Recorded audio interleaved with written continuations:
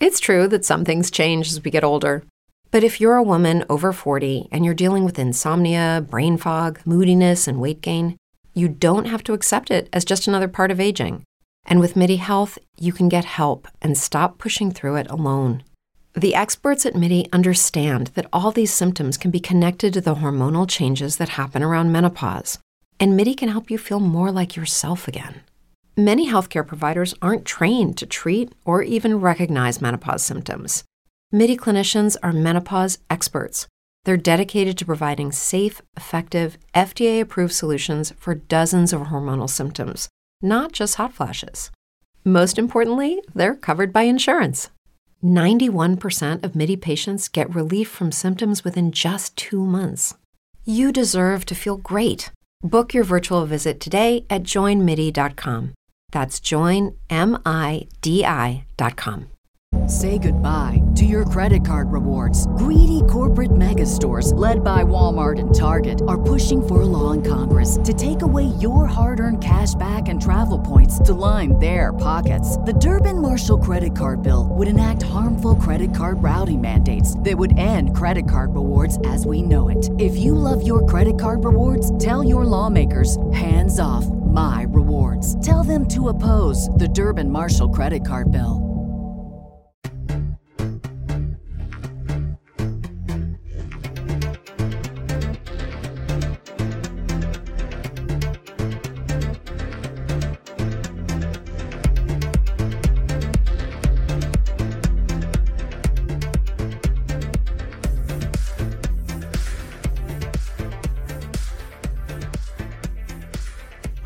Hello everyone, welcome back to Talk Star Wars, episode 131. I'm your host, Rob. And I'm Brad. You're also a host. Sorry, I don't know why I did that. It's a reflex from Emotionally 14. I don't mind. No, it's fine.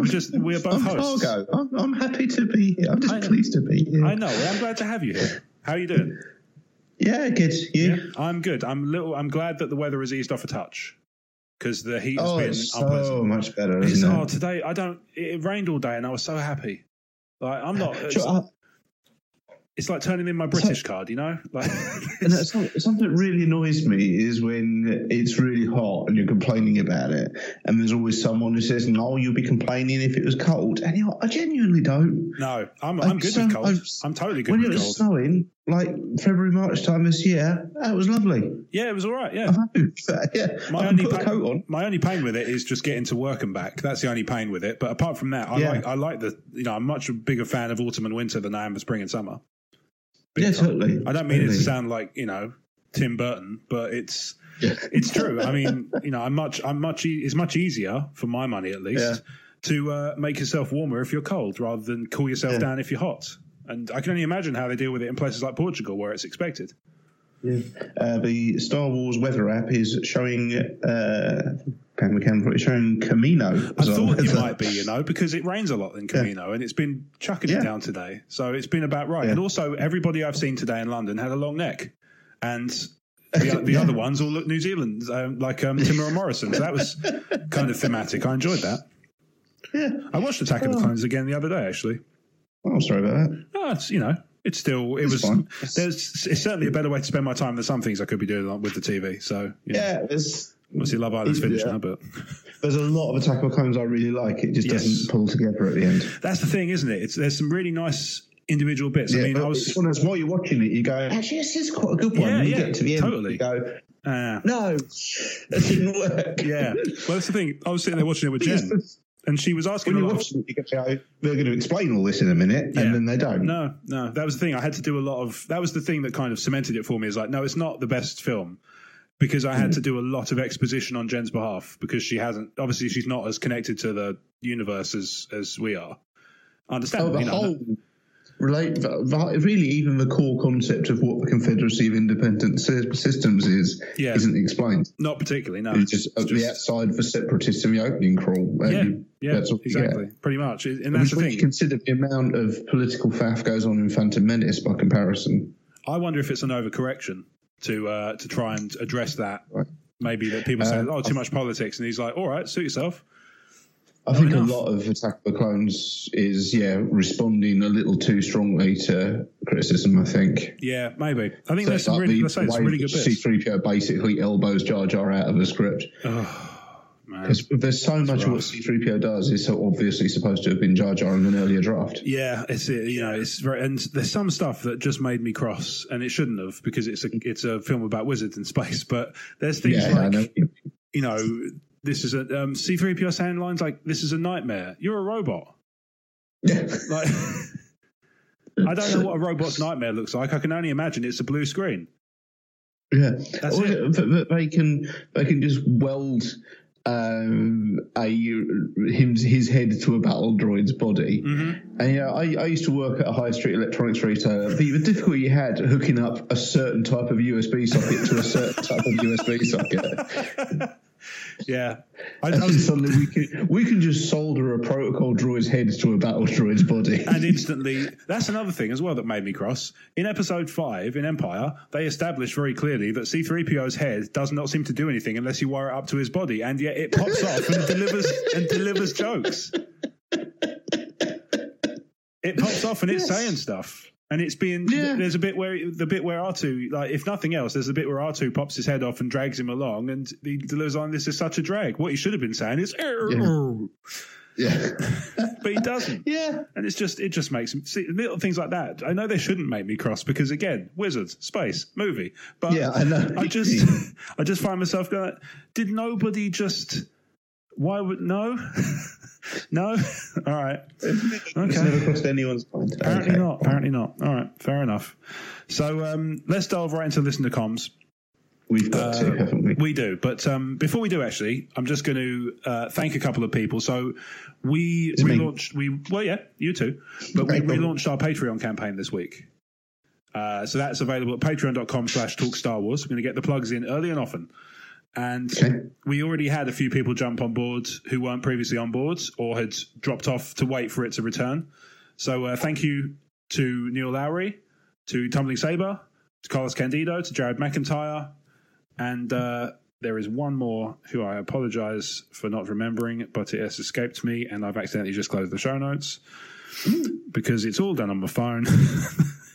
Because of course it is. And who else? Neil, Carlos, and Tumbling Saber. Oh, no, it's those three. Okay, so I got it right. Cool. That's fine. And thank you to Jared. It sounds really grim, but for not cancelling. Ultimately, I have evidence of this. That's all. That's all I'm saying. But if people are interested in being part of our Patreon campaign, as I say, patreon.com/talkstarwars, you can get an ad-free version of the show. Are you already aware that A Quiet Place is available on DVD and digital download? This is the feed. This is the feed for you.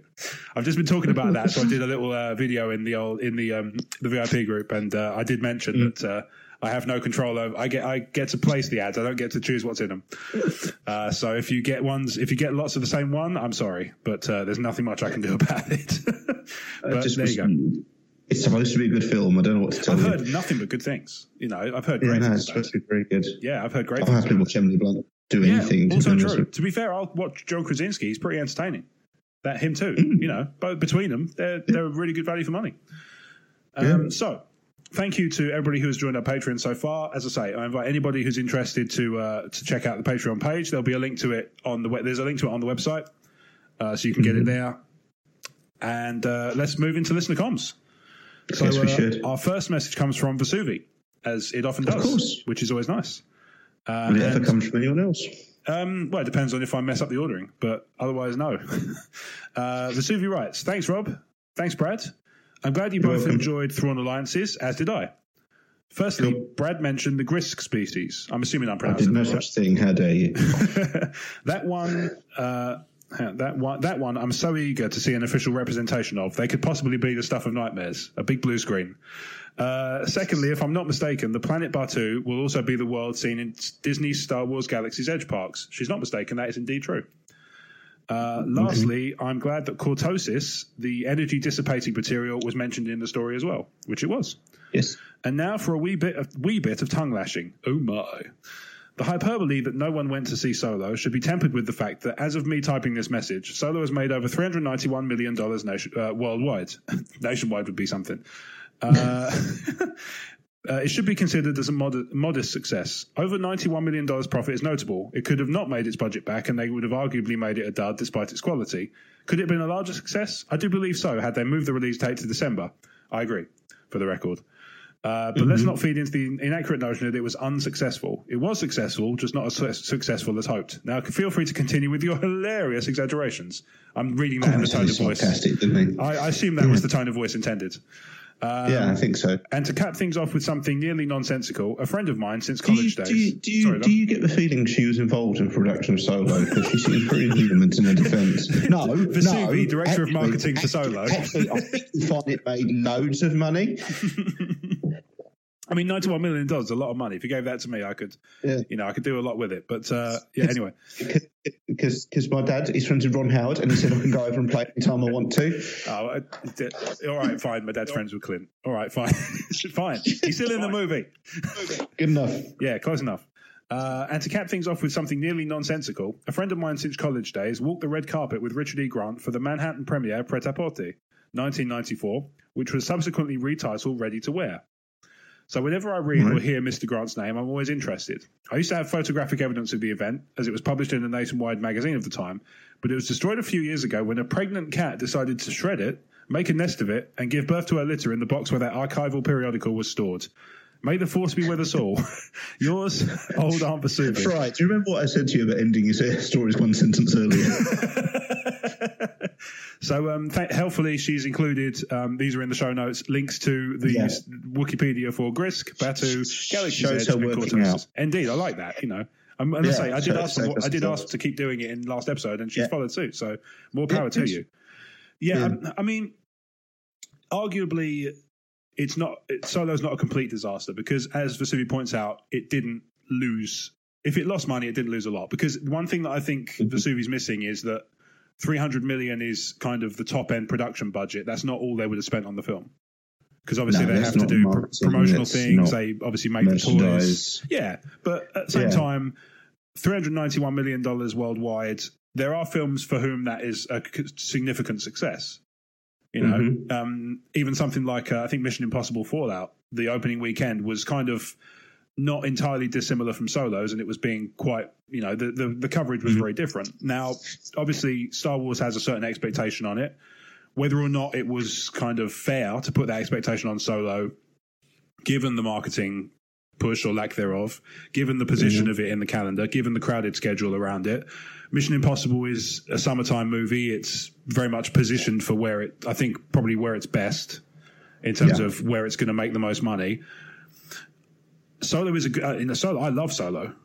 That's great. I loved it. I saw it twice at the cinema. I wanted to see it more. Attack of the Clones? Absolutely. It's going to be. I think it's. I'm still thinking it's going to be, when I finally redo my list, it's going to be top half for sure, because it's really, really good. You're probably right. Yeah, really, really good. But I think it's fair to say, I think that what you have to bear in mind when you're talking about Solo's success or lack thereof in context of box office, I think the thing to keep in mind is the expectation of Star Wars is supposed to, and historically has been, an engine to push significant box office returns just from the power of the name. Yeah. Now, as I say, I do feel quite strongly that they didn't do as good a job of putting the name out there as they could have, because they didn't really push the marketing until the last minute. The trailers were nowhere to be found until about February, March. When they did come, they were good, but there's only so much. Like, there should have been something on Last Jedi's trailer reel. I really feel like every film should have a teaser or something for the next one. Yeah. Episode 9's a bit trickier because obviously there's a big gap, but and we don't know what we're doing after that. Well, quite. Obviously there's projects, but nobody's really got any details yet on what those projects are going to turn up in. Where they're going to turn up in calendars. So I really hope. No, I mean, the most we can hope for at the moment is Battlefront 3. Yeah, well, quite, yeah. But I really hope that they take if they take one lesson from Solo, and I hope if they take one, I really hope it's stick with December and just own that time slot, because nobody does anymore. Like you said before in previous episodes, you're absolutely spot on. The Tolkien movies are the only ones that have ever made a promising case for holding on to that slot for any length of time. Totally agree. I think you've spot on with that. So there you go, Vesuvi. There's our kind of considered thoughts on Solo. Could it have been a large success? Agreed. I think they should have moved it to December as well. I understand why they didn't, but I wish they'd not done that. On the subject of Richard E. Grant, actually, did you watch the video of him talking about getting the part? No, I haven't seen that. Oh, dude, it's so cool. I'll find you a link. It's like 45 seconds long, and it's just the sweetest thing. He's obviously so jazzed up about being in this film. You know, he's talking about how he got how he sort of, because when they read for these things, it turns out, I don't know whether it's part dependent, but they read for it as kind of untitled project. You know, so they kind of they just give you a sense of what they want from you, and then you do your audition, and then they bring you in, and he's like, you get to meet J.J. Abrams, and he's like, he knows what that, and suddenly he realizes exactly what that means. You know, what that signifies, and you know, at the time you might have thought, oh, Trek, marvelous, but things have changed since then. So you know, but it's just like I say, it's just wonderful to see. He's obviously so happy to be part of this film. And that's what you want, isn't it? You want the people who are part of this film to be enjoying themselves. And he's already enjoying himself just telling stories about it. So, you know, it only bodes well, I think. On the subject, keeping on the Richard E. Grant thing, actually, before we move on, I don't know if you saw this. Have you seen, there's a lot of people suggesting that he might be Obi-Wan. That somebody put a Photoshop of him on old Alec Guinness from episode 4. And it's not, I wouldn't say... Some people are saying it's like for like. I really wouldn't say that, but I don't think it's too far off. It's actually quite, you know, you'd be surprised. I'd have to have a look at it. I'm mentally picturing Richard E. Grant. I can't. I still feel like it's going to be attached. I feel they could just have a Guy Henry's face, to be honest with you. They could. I think they could. I think my personal feeling is he's going to be something. Say goodbye to your credit card rewards. Greedy corporate mega stores, led by Walmart and Target, are pushing for a law in Congress to take away your hard-earned cash back and travel points to line their pockets. The Durbin-Marshall credit card bill would enact harmful credit card routing mandates that would end credit card rewards as we know it. If you love your credit card rewards, tell your lawmakers, hands off my rewards. Tell them to oppose the Durbin-Marshall credit card bill. Okay, round 2. Name something that's not boring. A laundry? Ooh, a book club. Computer solitaire, huh? Ah, sorry, we were looking for Chumba Casino. That's right, ChumbaCasino.com has over 100 casino-style games. Join today and play for free for your chance to redeem some serious prizes. ChumbaCasino.com. No purchase necessary. Void where prohibited by law. 18 plus. Terms and conditions apply. See website for details. Something First Order themed. Something First Order shaped. Well, he is British. He is British, and that is the theme. The running theme is British people are bad guys, except for Ray. Yeah, you know. except for Ray. Yeah. John Boyega has to put an accent on to not take the lid off the game. Yeah. But I think, you know, I still feel like he's got some part to play in the First Order. But who knows? We might be, you know, I said last week it could work as a kind of Ray's drunken father thing. So many people, and even like not in what I would consider my Star Wars type friends on Facebook, I'm seeing a lot of speculation that he's Thrawn. I've seen that. And I don't see it. I think if they do it, I'll go along with it. But if they do, I would consider it an odd decision. It's weird. It would be weird to throw in. So that obviously with Solo, we're further enough into spoiler territory now that I can talk about it. It's been like, you know, nearly 3 months. It's fine.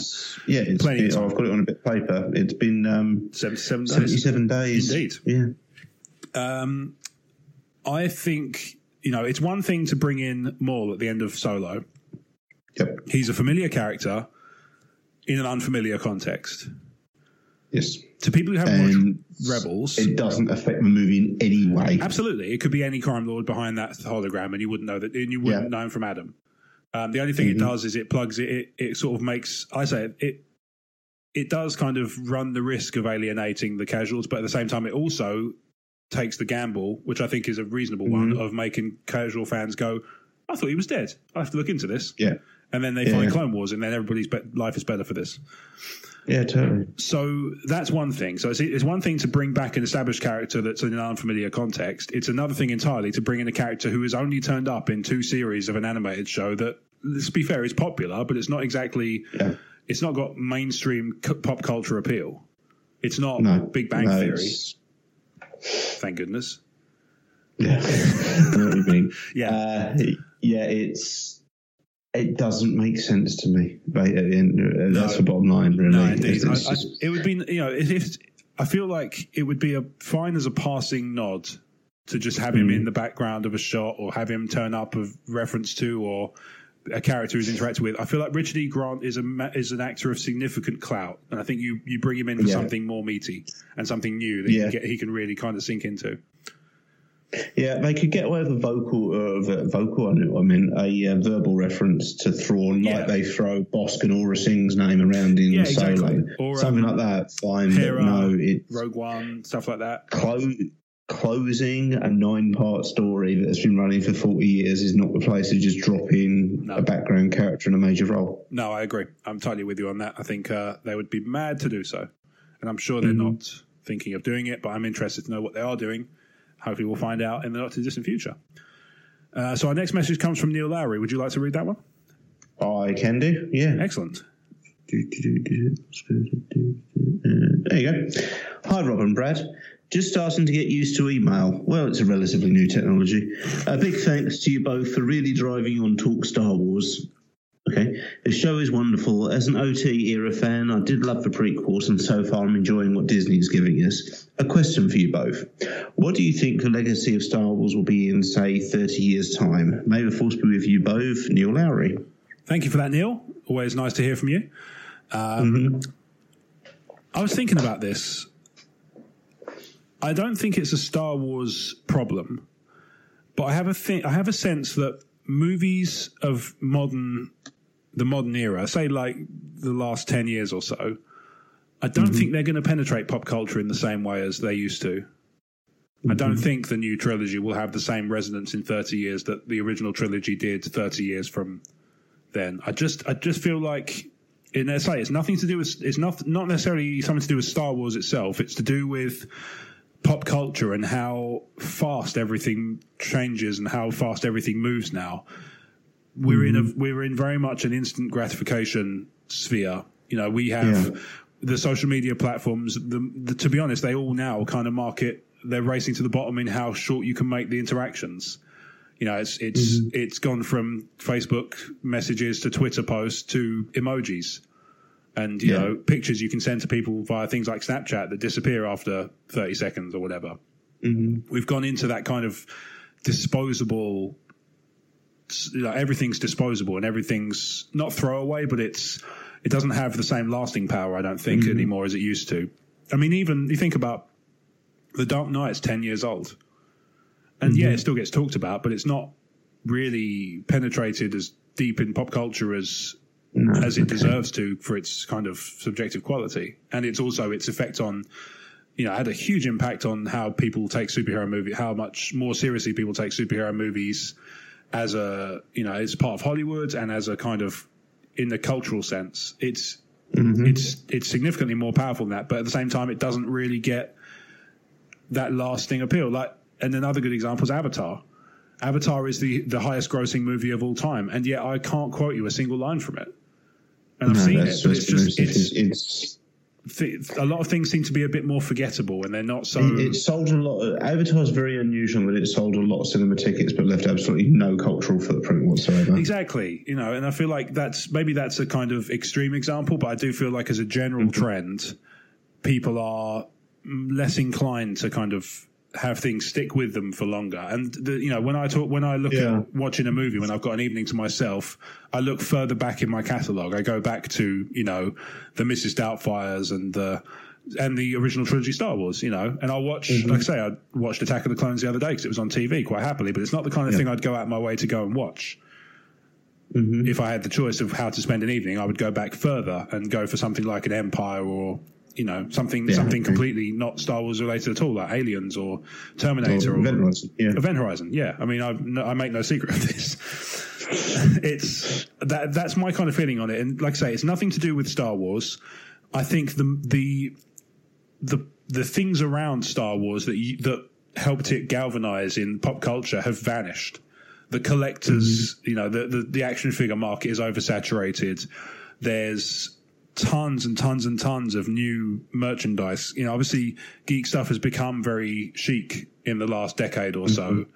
And that's fine. Longer we anticipated it doing. Absolutely. So, yeah. It was one of those things we expected to be kind of a flash in the pan. And, it's not been the case at all. It's very much permeated permeated culture. It's been the MCU's been going for 10 years. We didn't see that coming. Now we thought we get the first Avengers movie and they call it a day. Maybe that was definitely on the a strong possibility if things didn't sort of set the world on fire.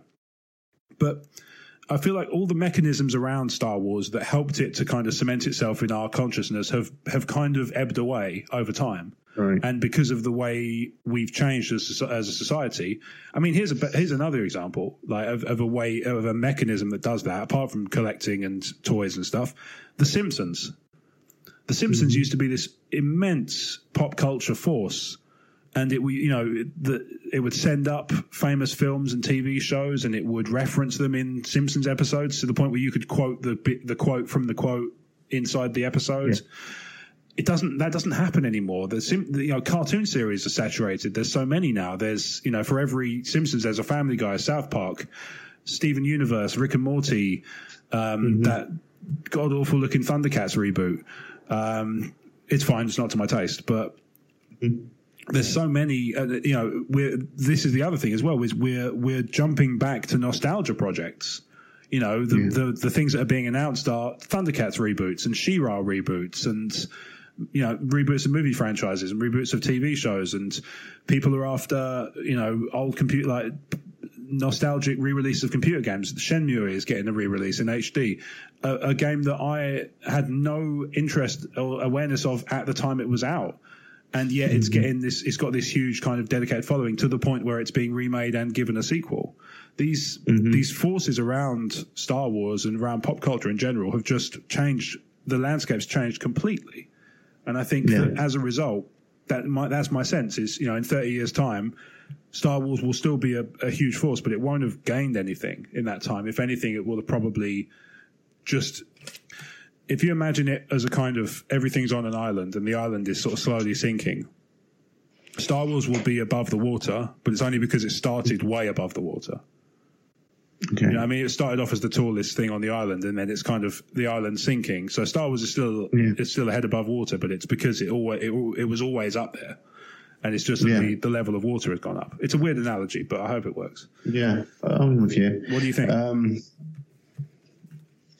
It's such a hard thing to do because I do a YouTube series called Fire When Ready, which is about Star Wars tabletop games. I think a few episodes have been on Talk Star Wars. That's everything up until the most recent one at this point.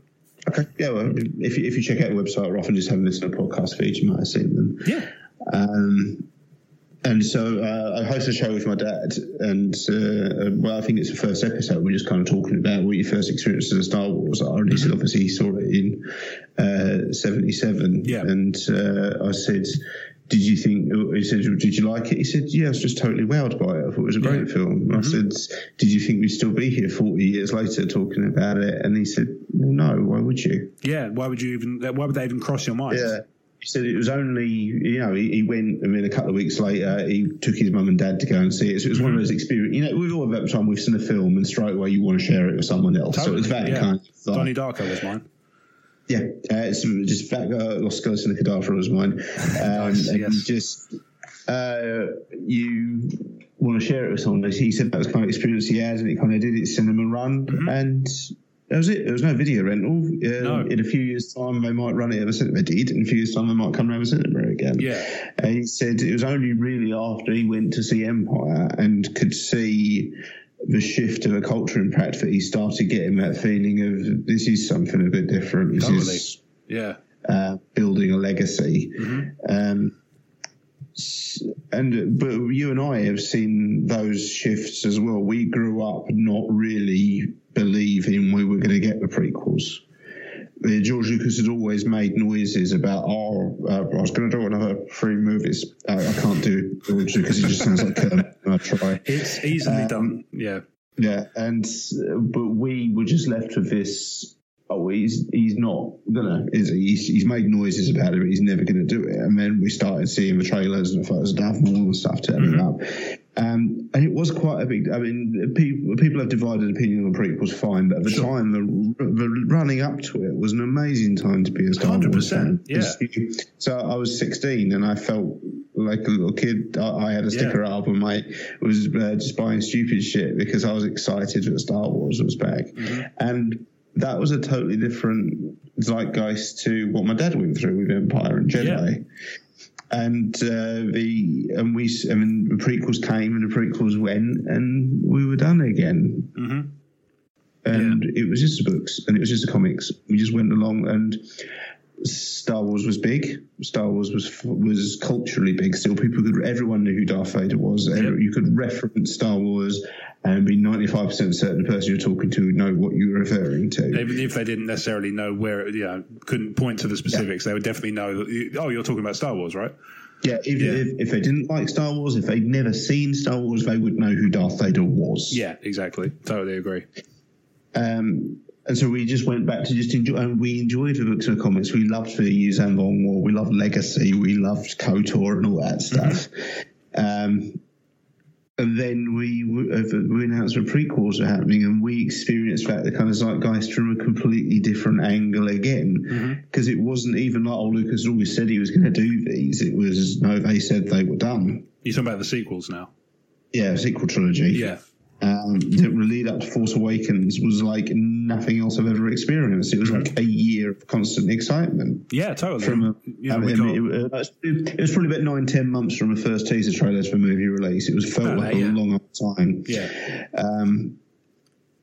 And that was just, but the sensation of that was totally different to the excitement about a new book coming out, or the excitement about, we're doing Clone Wars TV series, or even the excitement of, you're going to see Anakin become Darth Vader, that whole hype we had running for 6 years. Yeah. It was just a completely different vibe. Again, I remember I went to see it with about 6 or 7, loads of us, because we like cousins and stuff, because it's a big thing in our family, obviously. Yeah. But I was sat between my mum and dad, thought it. And it was just kind of, before the BBFC cards came up, it was obvious the trailers were ending. And I just looked at them and said, we never thought we were going to get this. We'd lived all these years thinking we were done. Yeah. And if I think over, like I say, obviously, I remember being a kid and watching movies and enjoying them.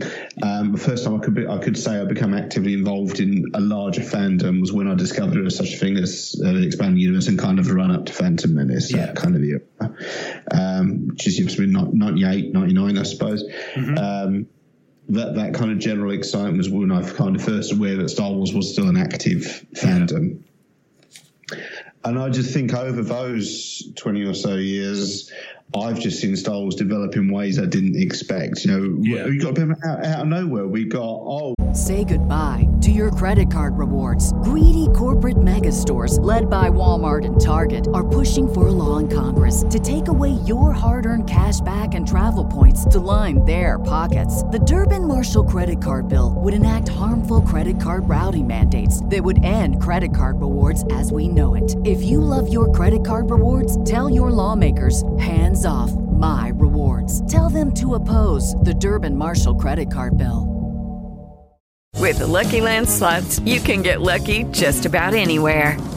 This is your captain speaking. We've got clear runway and the weather's fine, but we're just going to circle up here a while and get lucky. No, nothing like that. It's just these cash prizes add up quick. So I suggest you sit back, keep your tray table upright, and start getting lucky. Play for free at LuckyLandSlots.com. Are you feeling lucky? No purchase necessary. Void where prohibited by law. 18+ terms and conditions apply. See website for details. It was just dropped into Yahoo News one day. There's a new Star Wars film coming out, and it's going to be followed by, it's called The Clone Wars. It's a fully animated movie, and we're going to do a TV series after that. And that was just, what? We weren't told any of this. Yeah. This is just a thing that's been announced now. Do you remember when we could be surprised?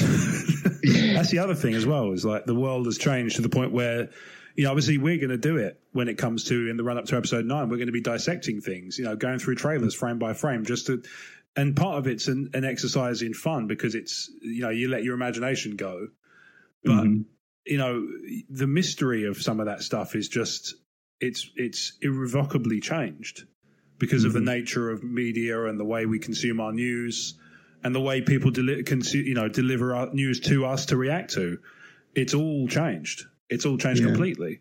And I think that this is what I mean about the world has changed so drastically in 30 years that I don't know if I can even guess how it will be in 30 years. It's difficult. The point I was kind of building up to is if we then look back over that 40 year from my dad enjoying the movie so much he took his mum to go and see it. Yeah. And then, let's say, me and you being surprised by a CG animated movie, us being surprised by a sequel trilogy, by being blown away by Rogue One. We've experienced and savoured Star Wars in so many different ways, and it has continued to surprise us. It has continued to do things we didn't expect.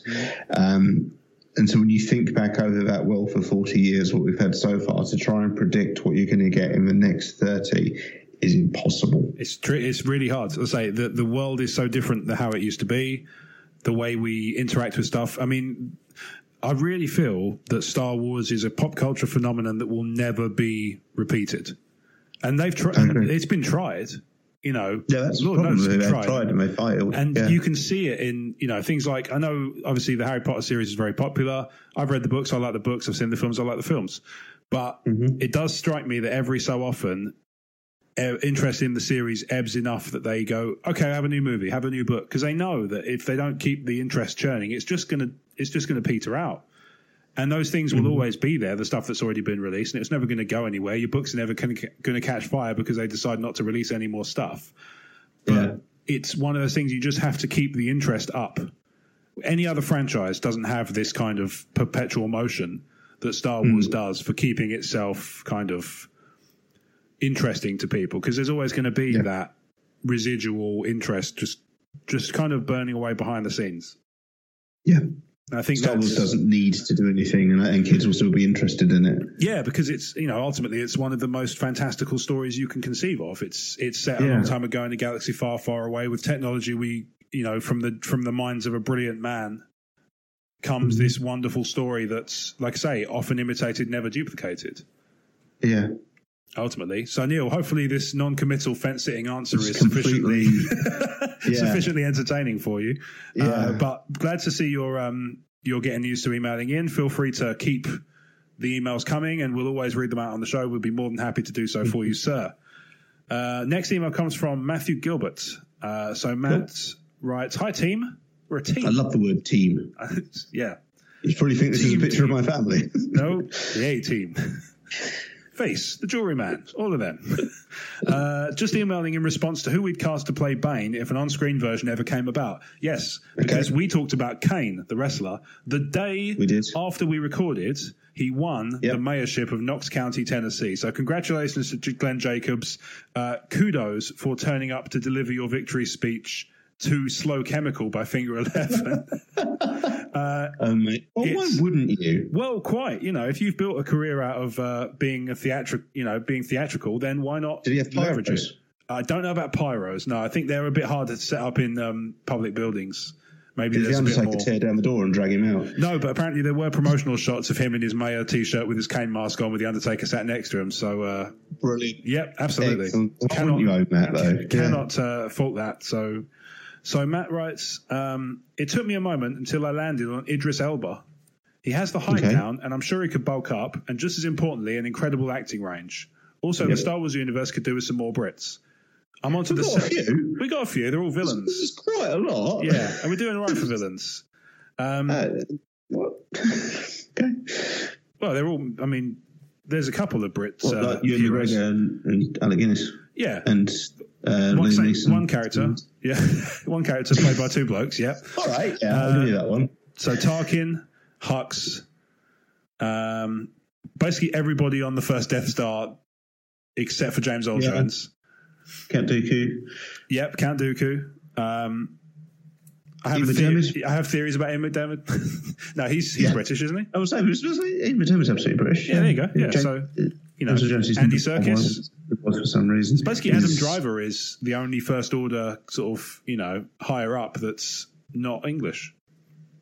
Or British, rather, I should say. Yeah, Jeremy Bulloch. Jeremy Bulloch, there you go. Who sadly announced his retirement from the convention circuit this week. Yeah. So, you know, he's earned it. Nobody can argue with that. Totally. Yeah. Dave Prowse. Yeah, he's British. He's British. So, he's also, you know. Quite a lot of Brits in Star Wars is the point I was trying to make. So you're saying there's a few? Kenny Baker. Yeah, there you go. So there are a few. I can't dispute this. Yeah. But at the same time, it's always, you know, Matt did say simply the Star Wars universe could always do with more. You could always do with more. I'm not denying that. I was just saying there are more. We're doing okay. We're not completely underrepresented for sure. No. So Matt also adds, I'm onto the second book in the Bane series, and it's a great read. Couldn't agree more. That trilogy is excellent. I think I binged all three, so I have difficulty separating them. Same. Yeah, I did the same. I think they're all great. So absolutely, I did the audiobooks and I binged those, which is weird because you basically just got 3 versions of Jonathan Davis just yelling at you. So he says, have a great week, all, Matthew Gilbert. So thank you, Matthew. Idris Elba as Darth Bane. I'm totally on board with that. That's brilliant. Can see it. I think that's great. I really like that. Give us a call. Yeah, totally, mate. Do it. And if you want to just come on and talk Star Wars, why not? I know you've not been in it, but maybe we can make it like an audition tape. Yeah, we can raise your profile a little bit. Exactly. People. You know, we know people, and those people also know people. So. Yeah, but Susie knows Ron Howard. Exactly. You know, we've established this somehow in our own minds, so that's fine. Convey eggs. So thank you, Matthew, for that email. Idris Elba definitely gets our thumbs up. Yes, totally. Yeah. Couldn't agree more. My wife's not even in the room, but she would too. Well. Yes. Also say thumbs up. Yeah. Right, so our next message comes from D. Would you like to read this one? Sure, yeah. From D. Hello there. This has probably been discussed in a previous podcast, but I was just thinking about that moment in Revenge of the Sith where Obi-Wan appears to board his ship and flies off planet Utapau, but in fact is on the planet watching the ship take off. Is this actually the first cinematic example of a Jedi astral projecting, predating Luke in Last Jedi? That moment all threw me off, but I guess I just didn't stop to think about it until it popped in my head today for no particular reason.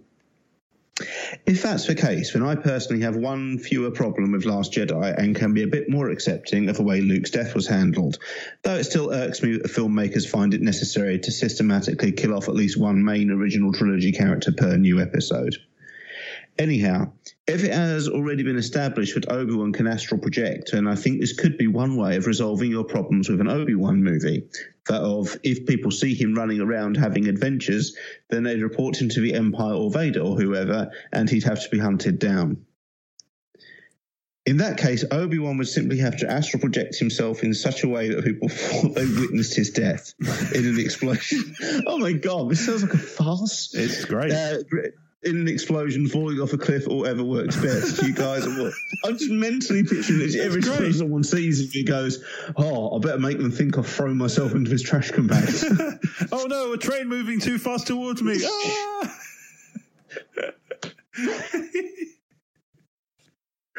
I mean, if you're going to do it as a comedy, yeah, totally. The Farrelly Brothers Obi-Wan movie would work. It's literally every time everyone sees him, he has to fake his own death. Yeah, exactly. Well, I better go over this cliff. Oh no! Yeah. Some Darth Vader's line becomes, "I felt a presence I've not felt for about a fortnight." You guys have also had concerns about what an Obi-Wan movie would be about. Well, I've always had a problem with the Jedi Order shrugging their shoulders over slavery in Tatooine. They left the planet in The Phantom Menace and seemingly never went back to help the slaves, let alone Shmi Skywalker.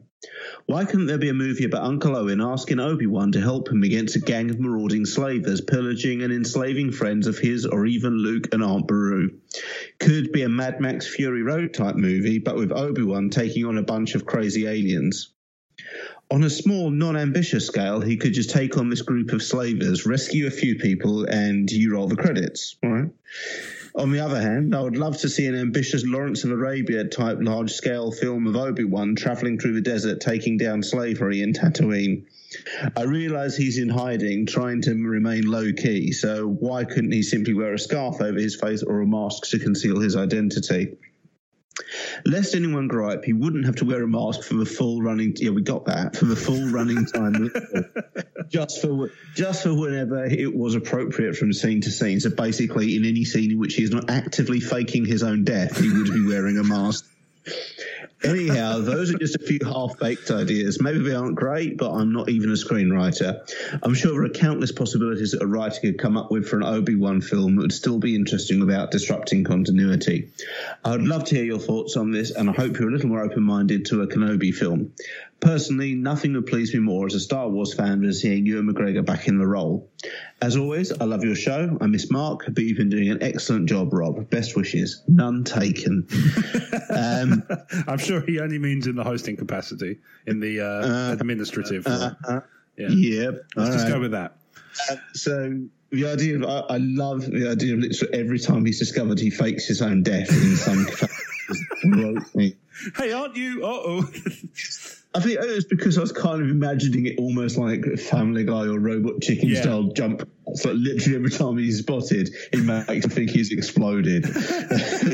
I mean, I don't know if Dee's familiar with the term orgy of evidence, but at the moment the Empire believes Obi-Wan is gone. If they're getting reports of him topping himself 28 times a week, they're going to start suspecting that maybe he's not as inactive as they originally thought. I felt this presence since... Oh, there it's gone. Yep, it's back again. Rewinded a bit of a point you made earlier about Obi-Wan kind of hiding himself away on Utapau. It had never even crossed my mind it was a force projection. I always thought it was the droid. Yeah, possibly... Because our units, Astromechs, can pilot ships autonomously, can't they? I thought he got in. He makes a radio call to someone, possibly Anakin, and then I assumed he snuck out, and R4 flew the ship. Yeah, which you'd be perfectly capable of doing. Mm-hmm. But I do also accept that George Lucas frequently basically edited with a spoon sometimes, so. Maybe I'm wrong and it is supposed to be a force projection, or maybe it's not supposed to be a force projection. There's just a scene cut of showing him sneaking out of the ship again. I have to go back and watch it again. It's been a while. Yeah, I honestly don't know which is the case. And both my interpretation of him just sneaking out and the droid flying it works. Dee's interpretation of it being force projection totally works as well. Mm-hmm. Yeah, and it would again it would only be a short one. I think force projection has been a thing. It's because we came up with this recently. There was another time when someone projects. Yeah, there was another time when someone force projects, isn't there? Nothing springs to mind, but I'm sure it has happened. Rebels. The pilot of Rebels, after Ezra steals Kanan's lightsaber, goes back to his house and Kanan force projects to his house. Yes. So I was under the impression it was kind of implied that it's for sheer distance Luke is doing it over that was exerted. Yeah, that's kind of my understanding. Because even Kylo Ren says when he thinks Rey's doing it, he says, "How are you doing this? This will kill you." Yeah, this should be killing. Like the effort alone should kill you, or something like that.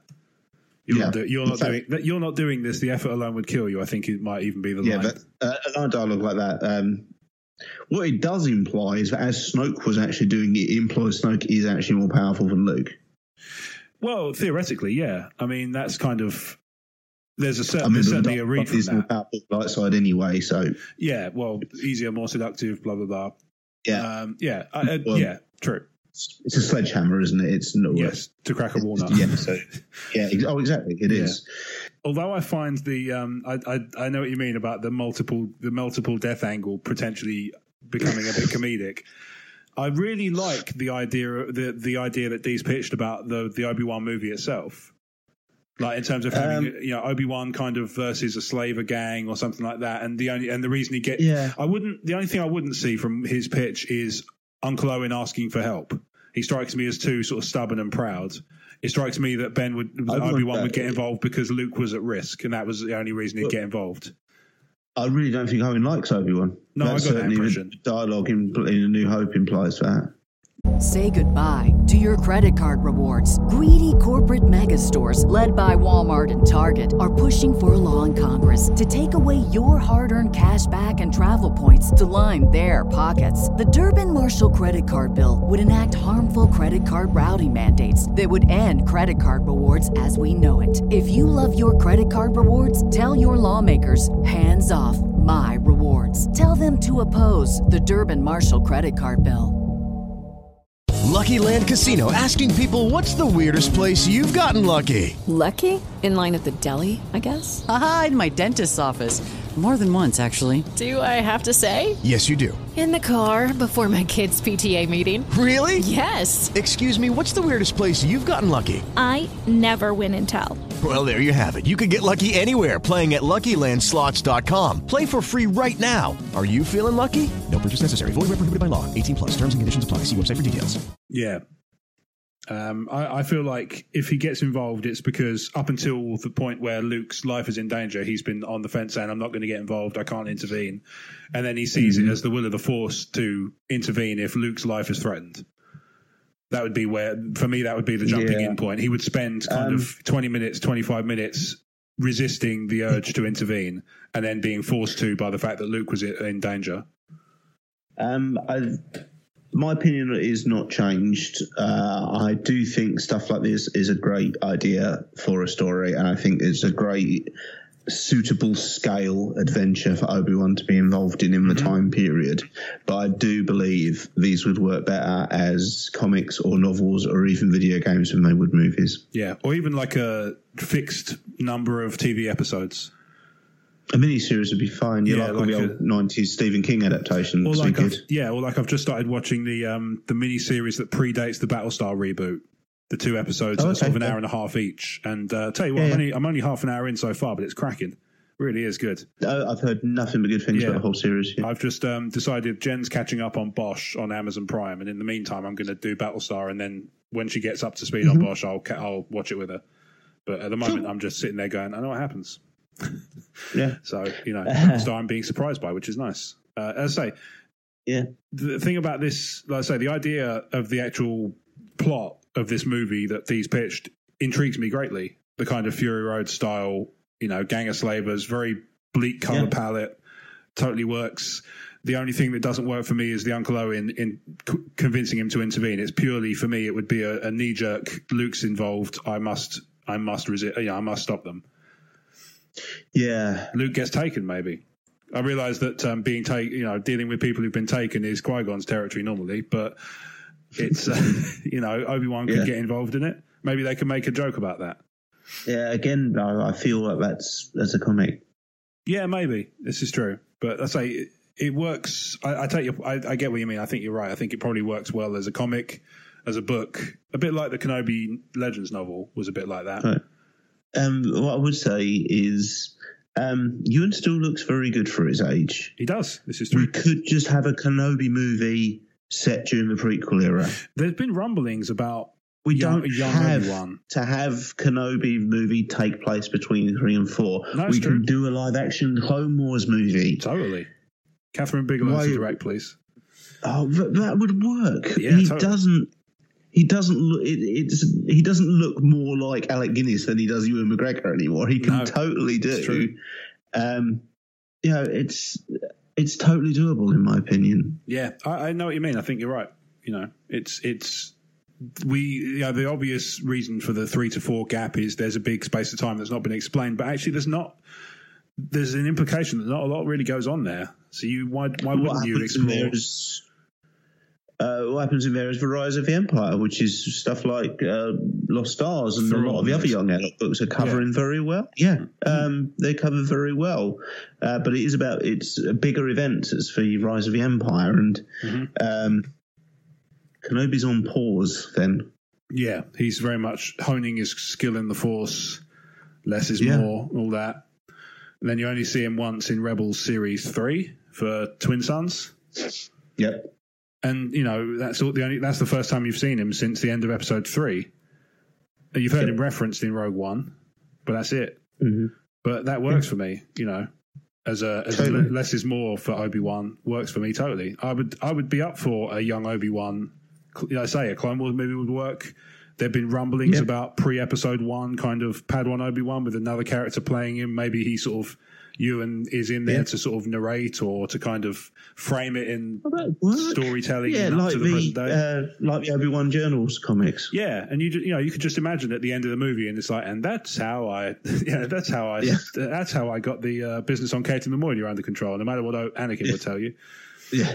Something like that would be great. Yeah. Oh, I've been spotted. Hang on. Tatooine. Yeah. It runs out of Rhaenyra's wall. Just yells out, "Oh, I hope I don't have any ill effects from playing with this dynamite." Anyway, D, we have had some fun with this, but I definitely think there's some stuff in there that I'd be up for seeing if they did it. I'm not down on the Kenobi movie. I'd like to see. I think there's better ways of doing it. Yeah, exactly. I'd be interested to see how they can make it work. If they were to announce it, believe me, we'd be optimistic.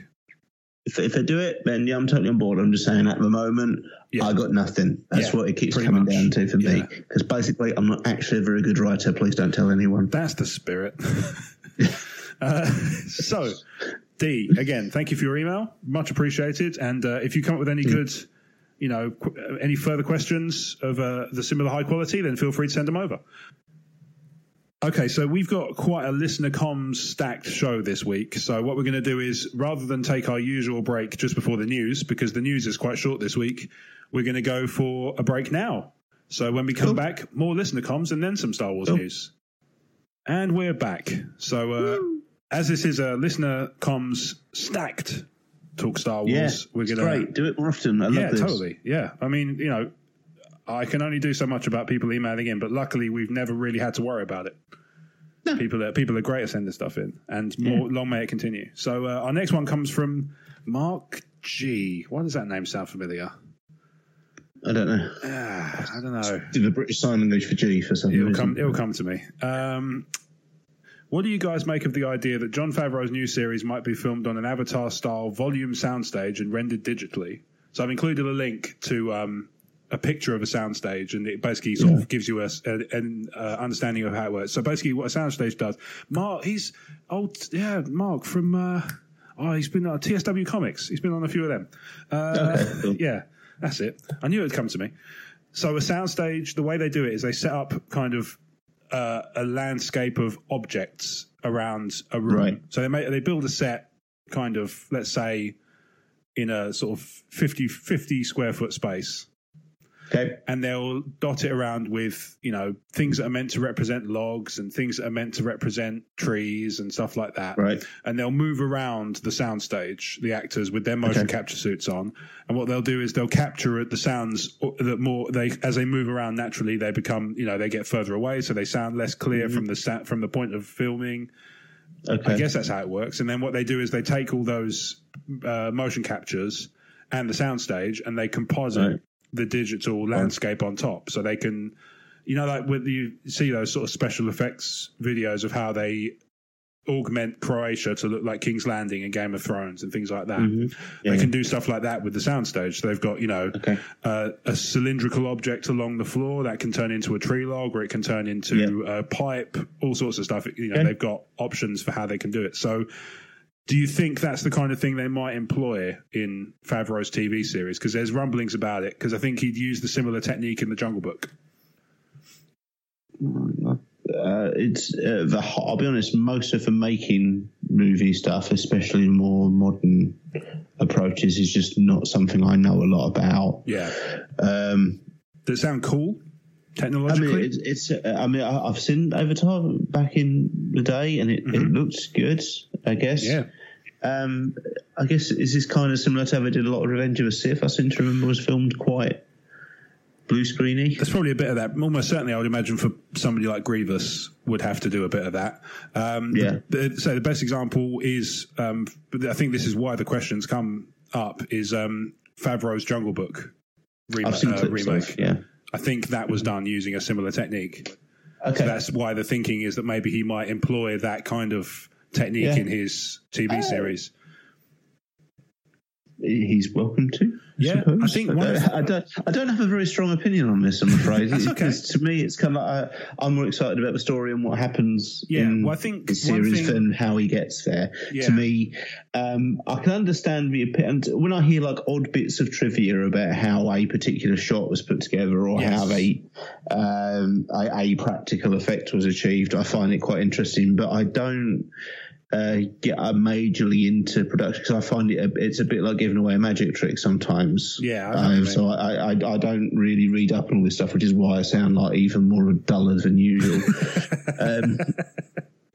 It sounds like it could work. Sure. Yeah. I think one thing it's probably got a fair bit of appeal for, and especially in terms of Star Wars, is I would imagine filming on a soundstage with motion capture suits and stuff like that would give you a ton of scope when it comes to alien creatures.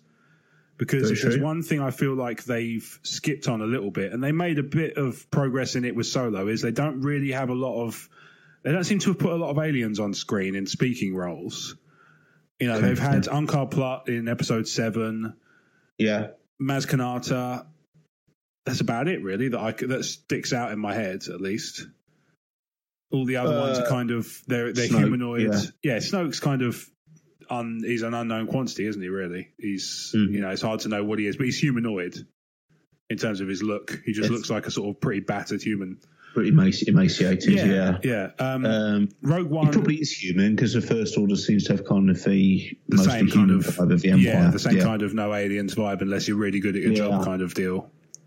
Yeah, but I mean, apart from the odd Twi'lek, they don't tend to. Yeah, but then in the same way, Rogue One, I think, is entirely human characters apart from a couple of Saw's commandos.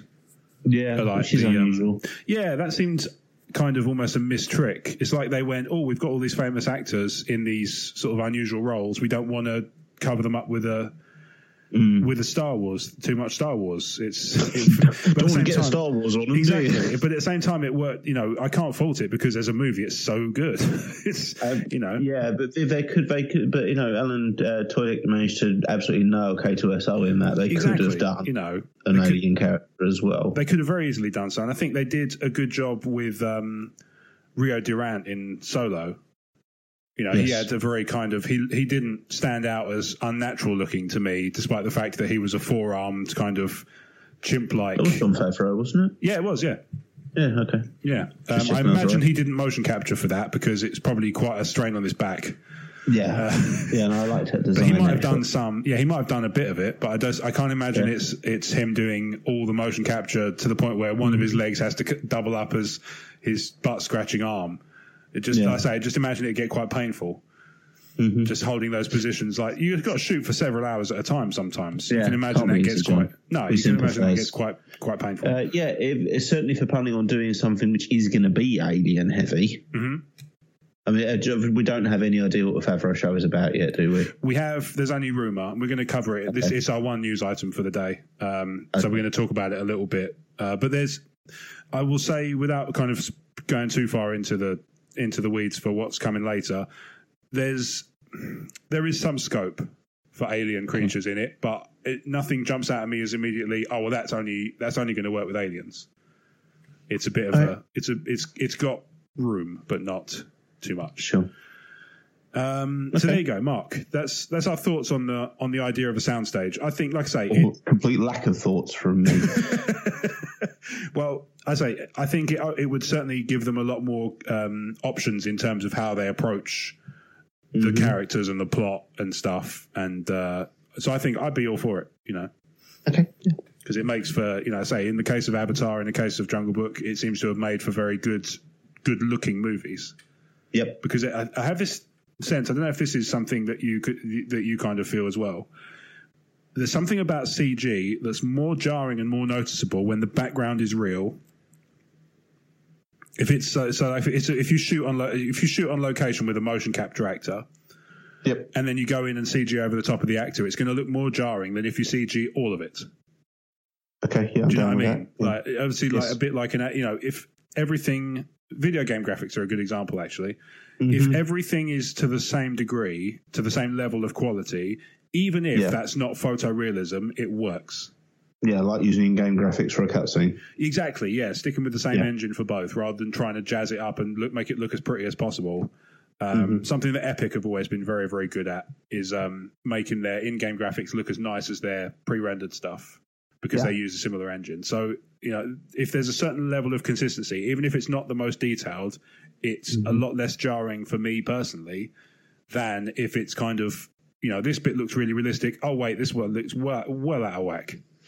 Okay. There's a memorable scene for me in the Ben Affleck Daredevil, which it's the only thing I'd remember about this movie otherwise, because I did watch a few minutes of it the other day, and it is rough going. It's not dated well. No, definitely not. Yeah, for sure. But there's a bit in it where him and Bullseye are chasing each other up a clock tower, and they've CG'd them running up the stairs, and you can tell so much that it's CG because all the shadows are weird and the Bullseye's head looks too shiny and that sort of thing. I realise that's a theme with Bullseye, but there was that kind of probably post Phantom Menace through to they're still doing it now. What am I saying?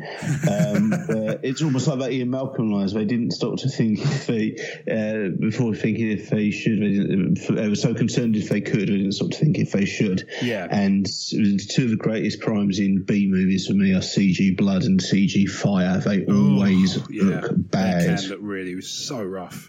So rough. Say goodbye to your credit card rewards. Greedy corporate mega stores, led by Walmart and Target, are pushing for a law in Congress to take away your hard-earned cash back and travel points to line their pockets. The Durbin-Marshall credit card bill would enact harmful credit card routing mandates that would end credit card rewards as we know it. If you love your credit card rewards, tell your lawmakers, hands off my rewards. Tell them to oppose the Durbin-Marshall credit card bill. Okay, round two. Name something that's not boring. A laundry? Ooh, a book club. Computer solitaire, huh? Ah, sorry, we were looking for Chumba Casino. That's right, ChumbaCasino.com has over 100 casino-style games. Join today and play for free for your chance to redeem some serious prizes. ChumbaCasino.com. No purchase necessary. Void where prohibited by law. 18 plus. Terms and conditions apply. See website for details. There you go. So, soundstage and digital rendering, I would say, like I say, I think it sounds like it could make for a much more consistent visual style. So I'm all for it. I'm going to trust John on this one. I'm sure he knows what he's talking about. Absolutely, yeah. I mean, he's the reason we have an MCU after all, or one of the reasons. Well, yeah, totally. One of the reasons it's any good. There we go. Yeah. So thank you, Mark, for your email. Always nice to hear from you. And then our next message comes from Matthew. A different Matthew to the Matthew who sent in the previous question. So Matthew asks, just for fun, which Star Wars characters do you find the most overrated and underrated? I feel like I know your overrated one, but go ahead. My what, sorry? Overrated one.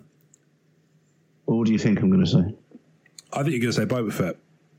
No. Really? Okay. He's been picked to the post. Yes, there is a new character. I think he's far more overrated than Boba Fett. There is a new one at the top of the pile. Yeah. Don't say Krennic or we're going to fight. I'm not going to say Krennic is amazing. Yeah, we are going to come to blows, my man. Krennic kind of seems to have a cult following. I feel like he's kind of fairly rated at the moment. I think he's about right. He's. I think everybody kind of likes him because he's a cool character who has enough. He works in the film, but he gets a good arc as well. Mm-hmm. He gets a satisfying resolution, whereas Boba Fett, you always feel like he didn't really get a chance to do anything cool, whereas Krennic, you do feel like he was given enough room to look cool.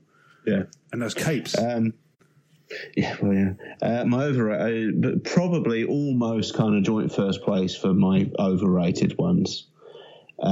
Firstly, Poe Dameron. Really? Because he's Maverick he has slightly more of a character arc in Last Jedi, but he is Maverick in space. Oh, as in the Top Gun character. Yeah, and we're told and there's a lot of references to him being a really good pilot, but do we really see all that much of it? Or are we just kind of told he's a really good pilot? He does 180 degree almost he turns on a 50p with his X-Wing, which is pretty impressive. Well, I can do that in the Yaris, Can you? I mean, I'm not saying you can't. No. It would surprise me if anybody could, besides the Stig. People seem to. I think a large part of it is because he's a very attractive man. He really is. He really is. Yeah, but the character for me is not quite there. Yeah, okay. I'm kind of hoping he kind of gets. Like I say, he was more used in Last Jedi. Yep. I kind of hoping there's a big payoff in 9 for him. That would be cool. I think he's going to be. I think they've been kind of working him towards he's going to have to grow up a bit. Look at the bigger picture. Episode 8 was certainly there was a lot of that in his themes. Was all about bigger picture. You know, maybe it's the battles. You know, lose the battle, win the war kind of attitude. Yes. My most overrated, at the risk of losing some fans, is BB-8. Okay. He's a Swiss Army knife. He's not a character. Yeah, I get what you mean. Doesn't contribute to the story, really. He's a prop. And it's not even like he doesn't have the personality of R2-D2. R2-D2 is funny. R2-D2 is lively. R2-D2 is strong-willed. BB-8 is not any of those things. How much do you reckon of that is the fact that inside R2-D2, until recently, was an actor, whereas BB-8 is a puppet? I don't know if that's all of it. That's possibly a contributing factor. I'm only thinking there's a factor rather than... I think it's largely the script is responsible for it. BB-8 is obviously a merchandising vehicle that they have to put in the film. R2-D2 is integral to the story. Yeah. And I get the BB-8 thing. I do think he's cute. I do think he can be funny. Yeah. But he is an overrated character. Okay, I'm fine with that. Okay. I'm good with that. What's your overrated then? Overrated's tricky because there's not that many characters that I feel are really over the top in terms of... So you're not going to say Boba Fett either? See, Boba Fett just feels like a waste rather than an overrated character. Yeah, that's what being a second-tier character in Star Wars is like, I'm afraid. There's a lot of cool factor that kind of, I think gets overtly attributed to Boba Fett, but in the same way, you could make the same argument about Akbar being overrated. It's nothing to do with the character itself, it's to do with how fandom has kind of done it to death. Gone to him. Yeah. I get the initial appeal of Boba Fett, and he is that kind of High Plains drifter look, and he looks cool and he acts cool, I think, is the drive of Boba Fett in Empire. Yeah. I mean, up until episode 8, I'd have said Rey. But episode 8, I think that Rian Johnson did a really good job with making Rey likable and relatable in episode 8. Whereas I thought she was quite likable in episode 7, but I thought that was more about Daisy Ridley being likable rather than Rey. I think part of that was because I liked Daisy Ridley as a person from all the interviews I watched and stuff. No, I never met her, but just everything I watched around her just kind of, I don't know, she came off to me as somebody I would probably quite like talking to, and I would feel, I'd walk away from a conversation with her going like, that was nice. Yeah, Daisy, if you're listening, come on the show. Absolutely. Yeah, 100%. No reason to believe you're not. No, well, quite. We have numbers in the conservative estimates of the... If you don't do it, Richard E. will. Exactly. I say that up until that, but then, like I say, that was true at episode 7. I don't think it's true anymore. But I feel like she was given a decent amount of depth in episode 8, which is something I felt like she was lacking in 7. Yeah. I don't know, I'm really struggling here. No overrated characters for you. No overrated ones. There's ones that irritate me, and there's ones that I feel they're kind of given too much, it's tricky because sometimes it's not necessarily about the character itself. It might have a wider... You know how we talked about how Black Panther might be a really good movie, but it's given this kind of grander spectacle by the world around it in which it's released. Yeah. I feel like there's characters like that, like Rose Tycho would be a character like that for me. With kind of somebody who I don't really, but then I don't think of her as overrated because I don't really think she's anyone rated. Well, no, she's not really anything. She's in the film. And she does Kelly Marie Tran does a really good, a perfectly good job. It's not a knock on her performance or anything like that. It's just there's nothing there for me. There's no. There's she nothing stopped to. Luke from throwing himself off a weather vane at Cloud City. So she did in our fanfic. Let me think. Do you want to do underrated and come back to overrated? Yeah, let's do underrated and see if one jumps into my head. I've got two straight away. Okay, I'm interested to see if they're the ones you think I'm going to say.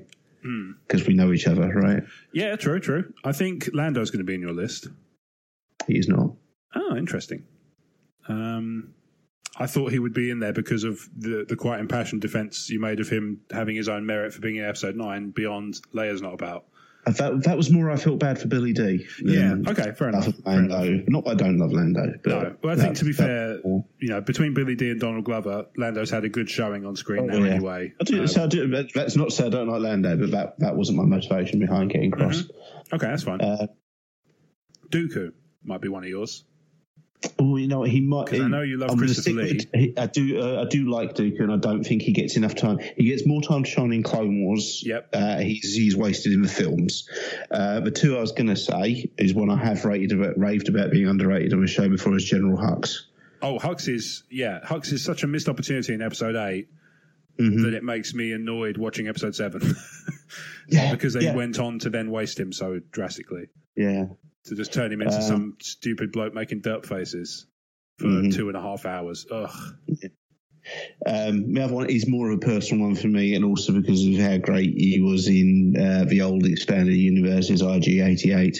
Okay. The original Tale from a Bounty Hunter story about the multiple IG-88s is one of the ones that stuck with me. It was just so good. I think he looks awesome, and I love that he's turned up in Forces of Destiny a few times as well, because I have quite a young daughter, and she is obsessed with Forces of Destiny. Yes.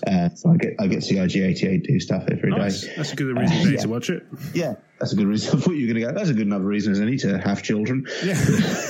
Well, you know. Yes, I've always just loved IG-88. It's weird hearing him speak for the first time, though. Okay. Imagine he sounds like a sort of gruffer Trade Federation droid. Yeah, it's just a droidy type voice, but I'd always kind of gone, in my head he was just kind of mute, I suppose, because I've never really given him a voice. Just prints off stock tickers and just they've got like Reach for the Sky Punk written on them. Underrated is easier than overrated generally. I would say so, yeah. So for me, Dooku would be in my list because I feel like there's a lot of storytelling potential there. Yes. Certainly, they don't really explore the relationship with him and Qui-Gon and him and Yoda often enough. No, this is true. They touch on it, and there's enough there to make you go, "Ooh, I wonder." Would that be interesting to watch? So he's one I'd kind of, I feel like he's also underrated in the sense that I think he's quite a menacing villain in episode 2. Yeah. I think a lot of the bad guys from 2 and 3, like Dooku and Grievous, I would have said were underrated until they got a chance to shine in the Clone Wars. Yeah. I just thought of one for overrated. Thrawn. Mace Windu. Yes, I'm down with that. What does he do? Breaks up a party. Goes and gets three of his gets three of his mates taken out in easy fashion by doing the Bond villain thing and giving away his plan to Palpatine too early. Yeah, he should have at least walked around the corner of the desk before he starts throwing around arrest warrants. It's just silly. But yeah, I do think he's got a bit of a. I think there's a bit of a Samuel L. bleed into that character that makes him a bit more highly regarded. Yeah. And obviously him in Clone Wars is quite cool. He does some cool stuff, especially in the Tartakovsky Clone Wars, which I know is Legends now, but he does some really cool stuff in that. But in the films, I feel like people, rightly sort of enjoy his performance, but I think they attach a little more to it than I would. Yes, I'm with you there. Yeah. I say I like him, but there's nobody in Star Wars I really actively dislike in terms of characters, but he's one that sticks. No, he's just popped into my head as somebody who's like, he's a little bit too kind of. Oh, and I've thought of an underrated one as well. Cool, yeah. Cassian Andor. Okay, yeah. I think he's absolutely fantastic in that film. He's deep. He's complicated. He's got this fantastically dark backstory that you don't hear enough about.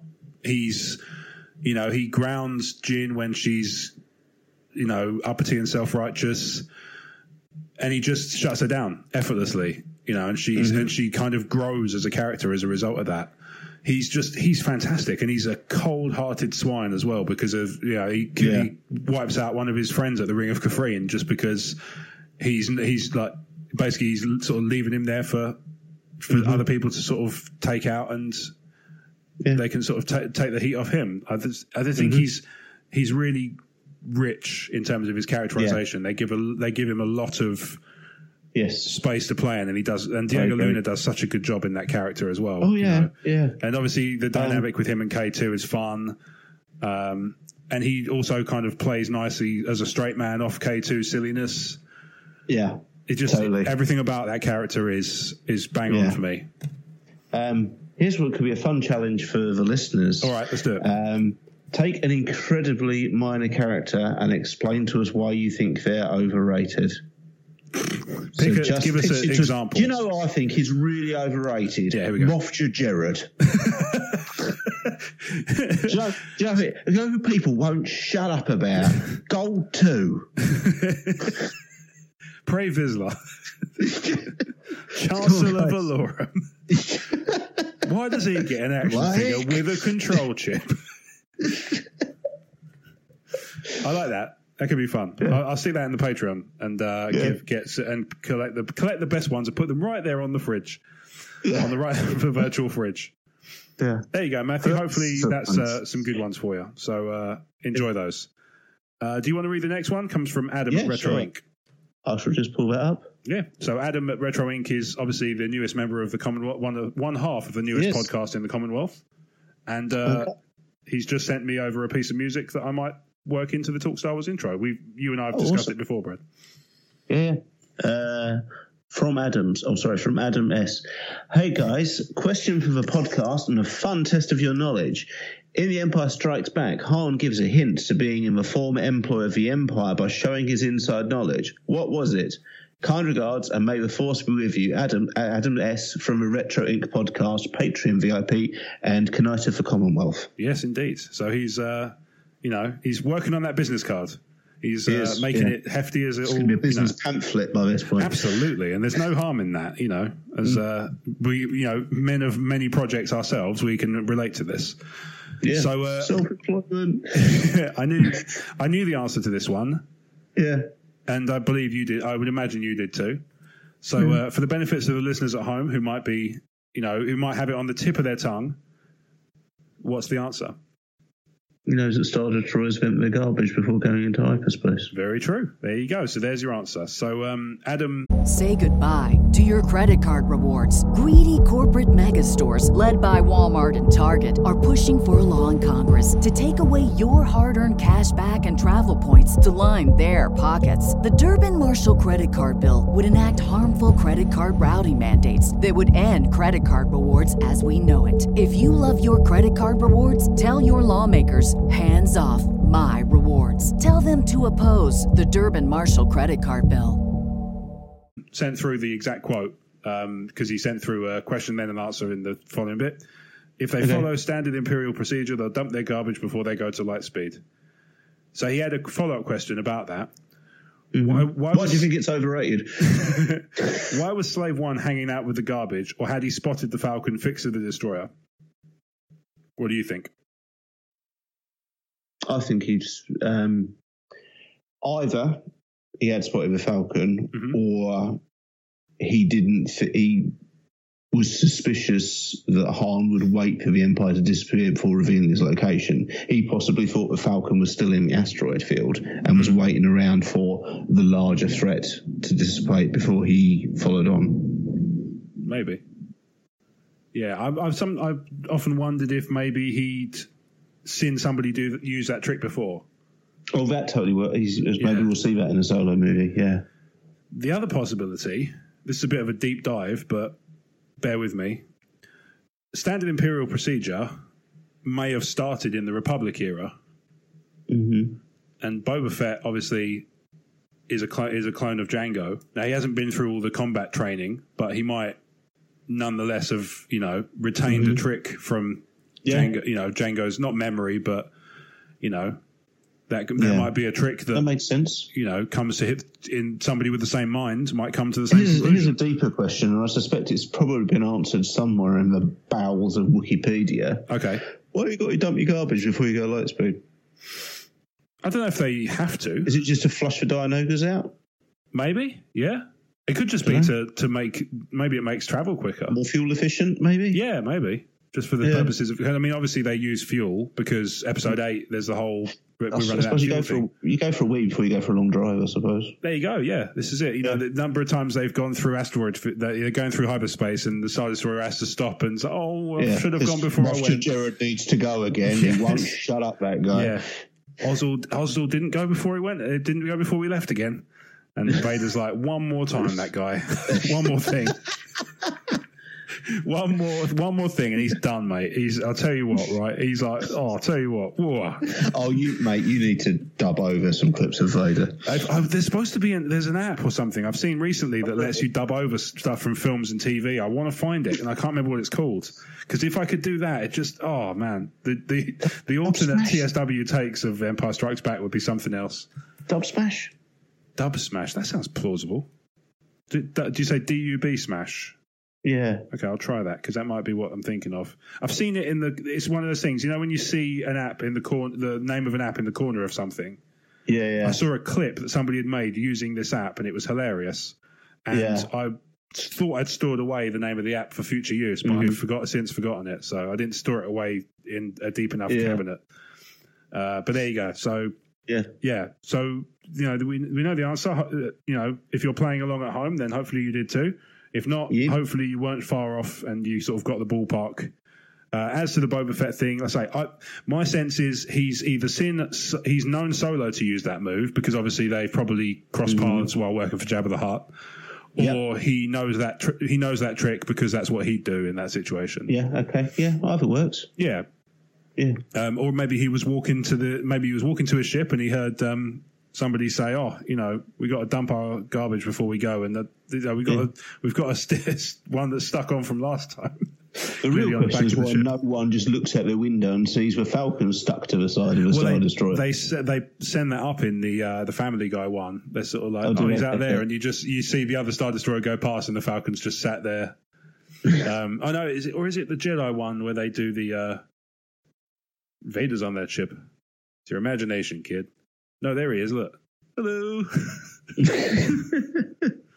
Something like that. But it says, I feel like they've done that. I feel like they've sent that up on the Family Guy one. The something dark side. I have seen all three of them, but only the once. So I enjoy them back when they first came out. Yeah, I enjoy them. I think Jedi is actually probably one of my favorite one out of the three. Because really? Okay. I love. There's something. It's so silly, but I love that bit where they're just they're doing the John Williams from. And they're just nodding at each other, and it's just getting more and more elaborate and ludicrous to the point where they're actually nodding at John Williams to make the noise. Yeah. And then it just cuts in with a random film, and I don't know what the film is. I've always meant to look it up, and it just goes, "Well, we're waiting," and then it just does the set piece from there. It's just something so delightfully silly about that just always tickled me. Excellent. Yeah. So there you go. Thanks, Adam, for sending that one in. As I say, Adam is from the Retro Inc. podcast, newest members of the Commonwealth Network. He's also a Knight of the Commonwealth and a Talkstar, one of our beloved Patreon VIPs. As I say, as the pamphlet grows ever in size. Yes. It's got a new roller banner done. Yeah, it's a thing. People are doing them. Yep. There seems to be increasing the common trend because the price seems to be going down. Roller banners. Yeah. I've got one. It costs about 30 quid. Yeah, they're not bad. They're really quite reasonable. Right. So our next one is another Adam, but it's Adam K this time. Okay. So maybe we should start numbering them. Well, no, I think surname letters work as long as they don't have the same one twice. In this case, they don't. So, Adam K was... on record of saying I suggested it, so when another Adam K or another Adam S turns up... All right, fine, I'll keep that in mind. Episode 131, I'll make a note of it. Yep. It's put it right here on the fridge. I know not everyone has two surnames. So, No, it's fair. So, Adam K has been kind enough to write into us, I think, several weeks in a row now. His was the question last week. I'm becoming familiar with, Yeah, it's what we do in charge of Lucasfilm. Yes. And I think we agreed more keep the trailers ambiguous was the main one we took away from that, which I think is still true. So Adam writes, "Hey Rob and Brad, last week while hearing you discuss what Disney should do going forward, I heard Brad chime in, more books. Sounds like something you'd say. It does sound like something I'd say. It's on your to-do list as well, isn't it? This got me thinking, what are some good novelizations you'd like to see? Maybe some stories that are better written in a book form than on screen. I've come up with 2 that I'd really love to see happen. One would be a Boba Fett book. As I've said before, I agree with Brad in that a movie centralizing Boba Fett would ultimately be a bad decision. I'd much rather read a book on him instead. Fair? Another story I would love to see written as a novel would be about the Cloud Riders with an emphasis on Enfys Nest. I think there's a lot of mystery around the character in the same way Fett is recognized to have, which helps build lore and curiosity around her. I really want to learn more about the character and the stories that's attributed to her. She's a fresh personality that has a lot of potential reach and adventure that would be best put into a book. I have an idea to start this out.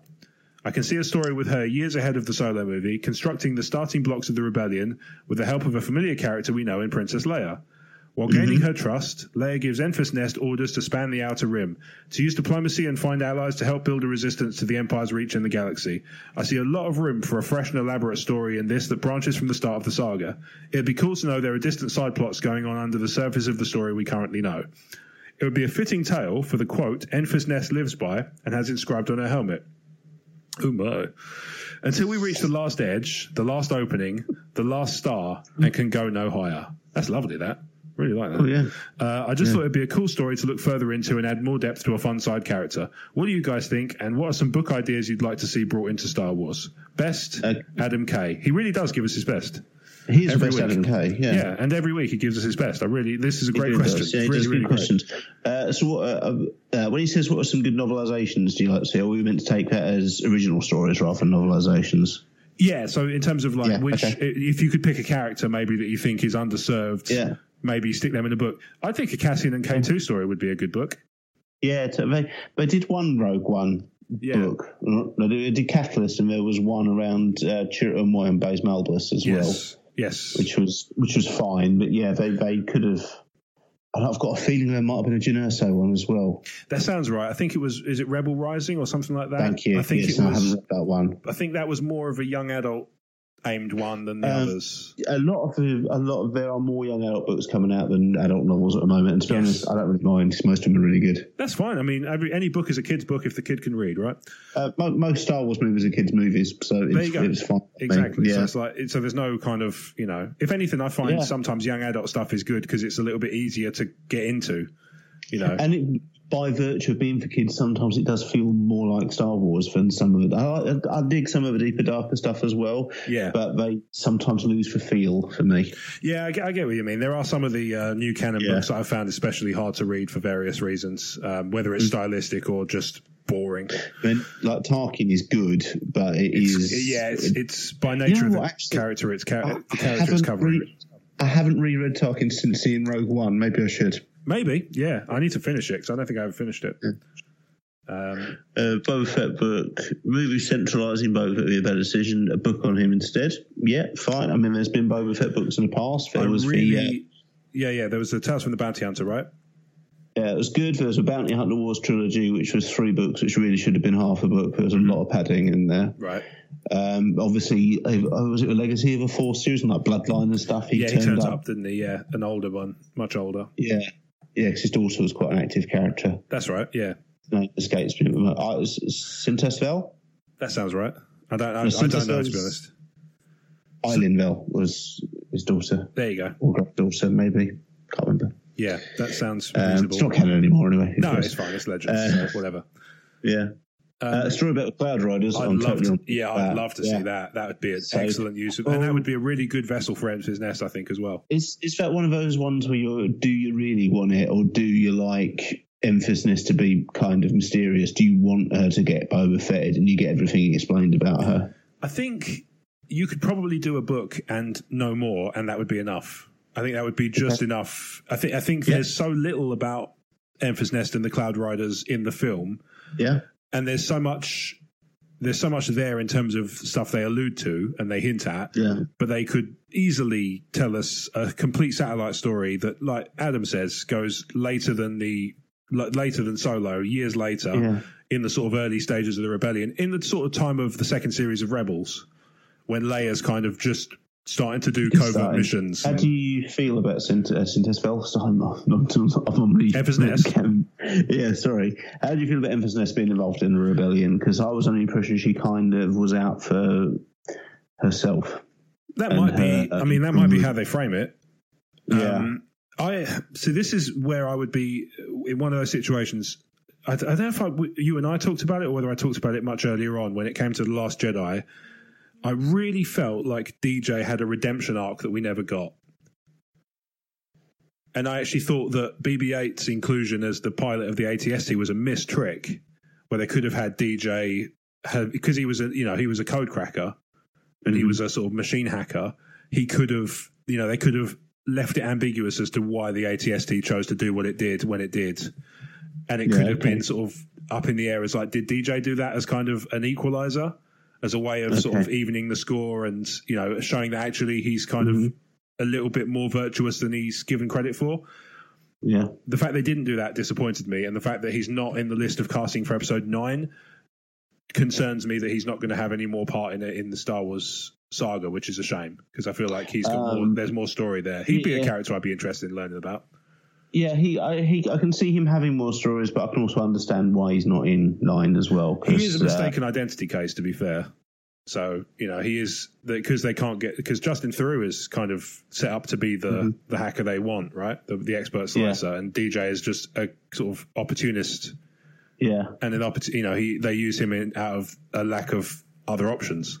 Yeah, I just feel like we could have done a redemption arc, but with that then have mirrored Lando too closely. Maybe that's the thing they're steering. Maybe they're trying to steer clear of it. But it's just, I say it's a shame, because I know he got a bit of stick for how the performance and the stutter and things, but I really liked the fact that he was morally grey. Very good at playing Benicio del Toro. Yeah, but I like the character as being morally grey, and that kind of grounding for the heroes as, it's not all black. It's not all black and white. There is a little bit more grey area than you seem to be aware of. Okay. I liked that element of the story, and it was disappointing to me that they don't seem to be going down, exploring that more, because by the end it was, I banged this drum a lot, but by the end for me, Last Jedi was a binary good and evil story, which I was sort of hoping for something a bit deeper than that. But DJ as a story, it seems to me part of the trouble over Last Jedi is I thought it was too grey, and I wanted it to be more black and white. That's interesting, isn't it? That we can both, both come to the same film and come at it from, and just be natural contrarians for each other's perfectly valid subjective opinions. But there you go. It's. As far as Emphas Nest working for the rebellion, my take on it would be, would she kind of want to keep the Cloud Riders separate from Rebellion, but kind of help move things behind the scenes? Yeah. Would she kind of lose face to be seen to be working alongside another group? Yeah. Which then raises a question, how about Emphas Nest is working with Princess Leia to get the start of a rebellion in place, but every time she gets seen to be with Princess Leia, she has to fake her own death? That's never going to stop being a thing, is it? Oh, man. Oh, dear me. That would be something, that's easily done. It's like, that old song, Leader of the Pack. Say goodbye to your credit card rewards. Greedy corporate mega stores, led by Walmart and Target, are pushing for a law in Congress to take away your hard-earned cash back and travel points to line their pockets. The Durbin-Marshall credit card bill would enact harmful credit card routing mandates that would end credit card rewards as we know it. If you love your credit card rewards, tell your lawmakers, hands off my rewards. Tell them to oppose the Durbin-Marshall credit card bill. Hello, it is Ryan, and I was on a flight the other day playing one of my favorite social spin slot games on ChumbaCasino.com. I looked over at the person sitting next to me, and you know what they were doing? They were also playing Chumba Casino. Coincidence? I think not. Everybody's loving having fun with it. Chumba Casino is home to hundreds of casino-style games that you can play for free anytime, anywhere, even at 30,000 feet. So sign up now at ChumbaCasino.com to claim your free welcome bonus. That's ChumbaCasino.com and live the Chumba life. No purchase necessary. VGW. Void where prohibited by law. See terms and conditions. 18+. Yeah. Just imagine that if it's just every verse is a different death.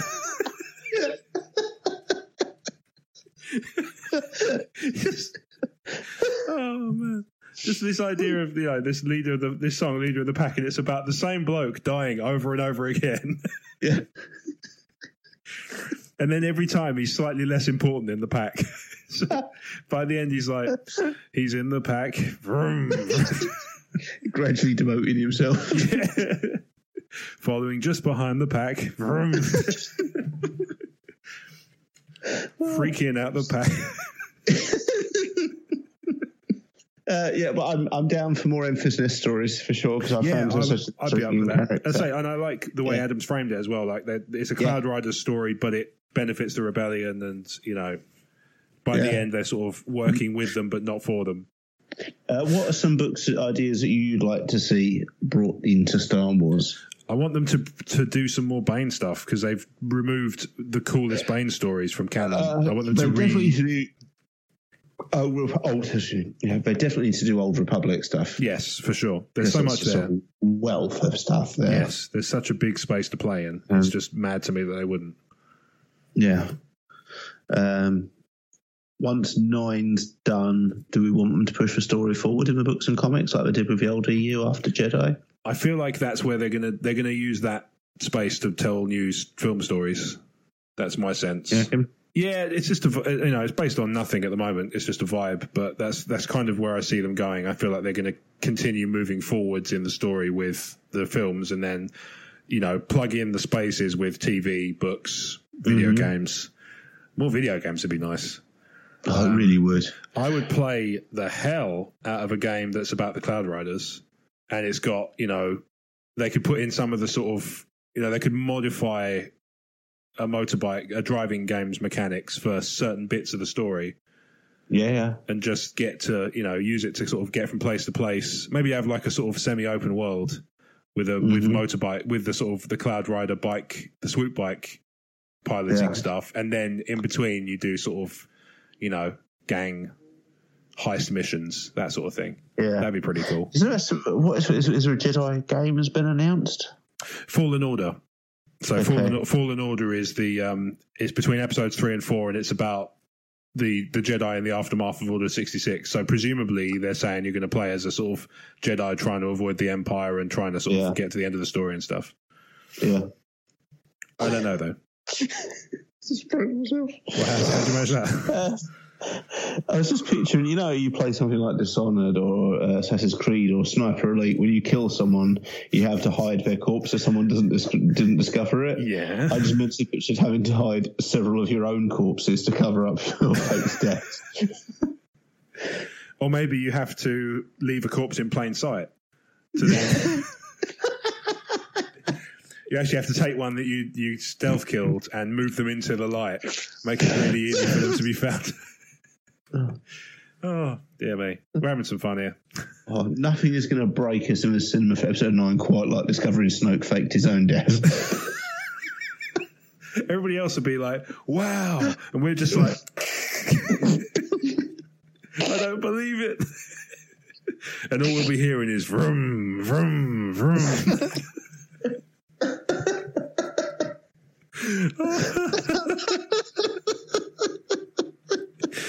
Oh dear me. What else? What do you think? Oh, I'm glad I'm doing the show. Plagueis. Or if anyone can fake his own. Yeah, we could. I meant books. All right. Re-explore the Plagueis thing and the Sidious Plagueis dynamic. The Sheena book was great. And exactly. The original Sheena book kind of reframed Phantom Menace. It was really clever. Oh wow! That's because it actually started, or it ended around the same time Phantom Menace ended. Okay. It was really clever, and a lot of like the machinations behind the scenes were reframed, much like Rogue One kind of reframes. Yes, and New Hope. New Hope. Yeah. Darth Plagueis reframed little bits of Phantom Menace. Interesting. Okay. Nice. Yeah, and New stuff, as always, I think would be great. Yeah, for sure. Sure. And most of the novels and stuff we're getting at the moment, with the exception of like young adult stuff, is they are character focused at the moment.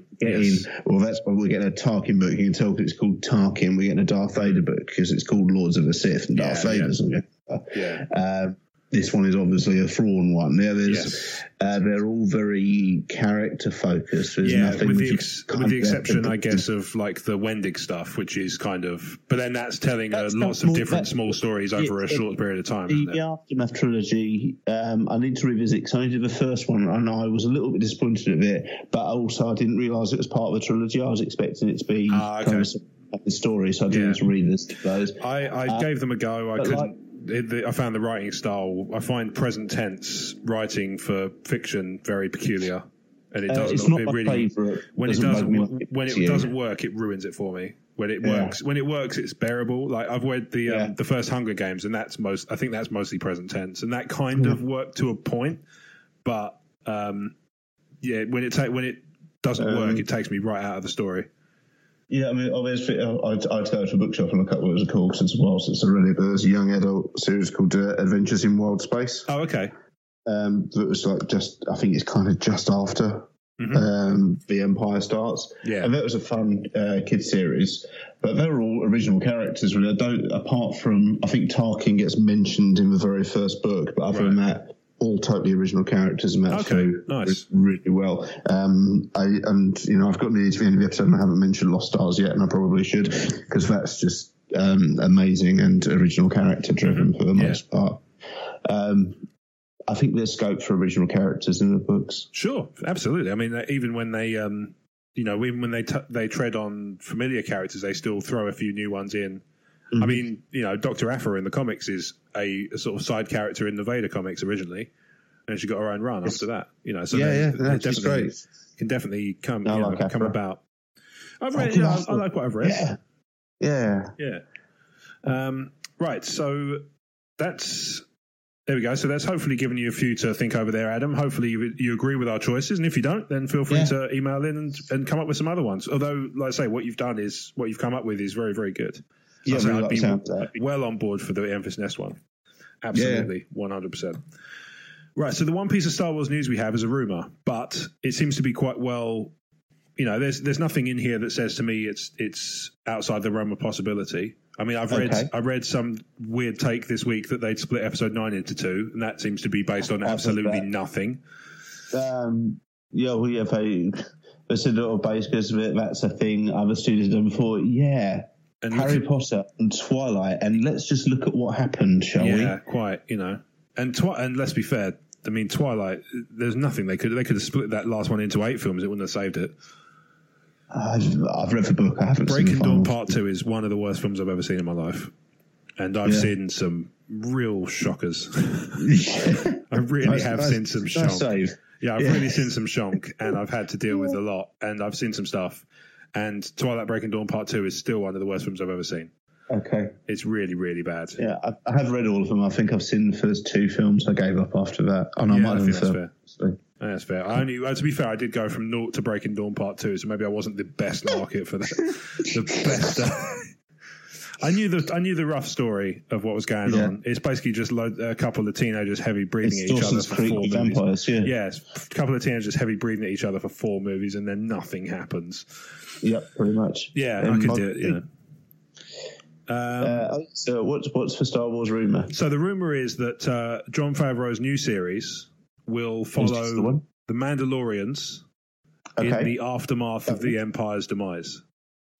Very bold, because the Mandalorians haven't been seen outside of Clone, a little bit of Rebels. If they want to do it, cool. Yeah, but they've given Mandalorians a fair bit more depth in the new canon than they did really in the old. Because the Mandalorians in the old, so feel free to jump in if I've missed anything off. The bulk of the stuff for the Mandalorians for me was the Old Republic. In KOTOR and stuff, they did a ton of, KOTOR and the connected materials there. There was a ton of stuff about the Mandalorians. It wasn't really until the Legacy of the Force. Is it Legacy of the Force? The ones with Darth Caedus. It's Legacy of the Force, isn't it? Because Legacy, Curtis, which is the comics, and there's Legacy of the Force. Yeah. Legacy of the Force is the first time you start seeing the Mandalorians turn up again in any great depth. Yeah, they very much just did their own thing. Yeah, exactly. They just kind of disappeared. So they've definitely, I feel, given them more relevance in a sort of more up-to-date context in the new canon than they did in the previous. Yes, absolutely. Yeah, I mean, they're very present in the Clone Wars. Yeah, exactly. They're almost everywhere. And Rebels, they turn up. They're on the back foot, but they're still very much a force to be reckoned with. And they sort of turn up towards the end of Series 3 when Sabine kind of goes through her arc. And a central character is a Mandalorian. Exactly, yeah. And she kind of gets much more of an arc with the Mandalorian stuff tied in more heavily in Series 3. I think it's about midway through. And then I think in Series 4 they turn up again. Well, I haven't got that far yet, so I don't know. But, I think they've done a really good job of kind of building the Mandalorians back up to be somebody of note in the new canon. So I think it makes some sense for them to turn up. So there's a couple of interesting bits out of these rumors. To be honest, as long as I make them cool, that's fine. Totally, yeah. Because I have a Mandalorian tattoo, and the idea that this comes out and it just makes them out to be like a massive bunch of pansies will really annoy me. So the series has 10 episodes. We'll begin production. Is this rumor or confirmed? Sorry, I think the number of episodes is confirmed. The production is rumored to be starting in October, which would fit pretty well. Yep. And the rumored budget is $100 million. Wow. So I've given I've got a few numbers in the show notes for context. Star Trek Discovery had $120 million rumored, but that was for 15 episodes. So they're about $8 million a piece. The final series of Game of Thrones, they say it could get, for 6 episodes, it could get as high as $90 million. So that's $15 million an episode. But then I think the 6 episodes are going to be much longer. No. And then the new Middle Earth series has reportedly cost $1 billion for 5 seasons, but that would presumably be inclusive of the rights acquisition and all the associated costs along with that, as well as production. I don't think that's just production budget. Yeah. That would be mad. $1 billion. Yeah, for 5 seasons. For 5 seasons, yeah. That's a hell of a jump. That it really is, yeah. I've not really heard much about that apart from it's rumoured to be young Aragorn as first series. Yeah. Which, that's cool. Sounds cool. Yeah. But yeah, $100 million is the rumoured budget, 10 episodes. That to me says you are going to make the most of modern tech. So the idea of doing a digital rendering over a soundstage, that totally fits to me. Yeah. And I think, if you're going to give some money to somebody to make something of that kind of caliber, Jon Favreau is a really good pair of hands for that. I mean, it was a stat I've just looked up because I remember kind of half seen it, but saying there's $1 million to $1 billion is a hell of a jump. Yes, for sure. Because 1 million seconds is 11 days, 14 hours. Yep. 1 billion seconds is 31 years, 8 months. There you go. It's a huge jump. It's just it's many times over jump. So I'm trying to look at the moment because I'm interested in the budget for the Jungle Book remake. Okay. Because I want to see what he kind of got for his money there, in terms of how he. So Jungle Book, I think it's the 2016 remake budget. So the rumored budget for that is. That's helpful. Well, someone's edited Wikipedia. No, I'm looking at. I thought you were going to say someone's edited it, and the budget is your mum. Your mama. Let's see. 154 million.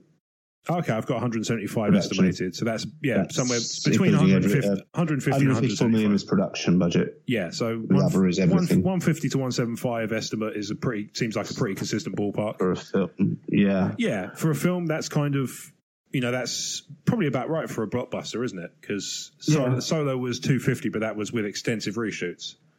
Well, yeah, that's basically the cost of 2 films. Yeah, essentially, because you're basically talking about 175% of production time. Mm-hmm. So that makes sense that would be significantly larger. $100 million will get you a lot in terms of technological achievement.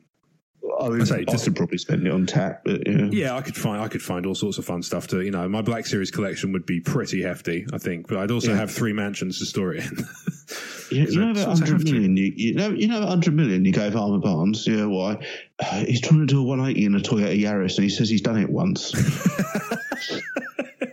He's been through 10 Yaris's already, and he just seems to be spending it on Yaris's petrol and snacks. He's vehement. It's probably Yarai is the plural. Yeah, it could be. Yeah, it's weird, isn't it? I'm not sure how that works.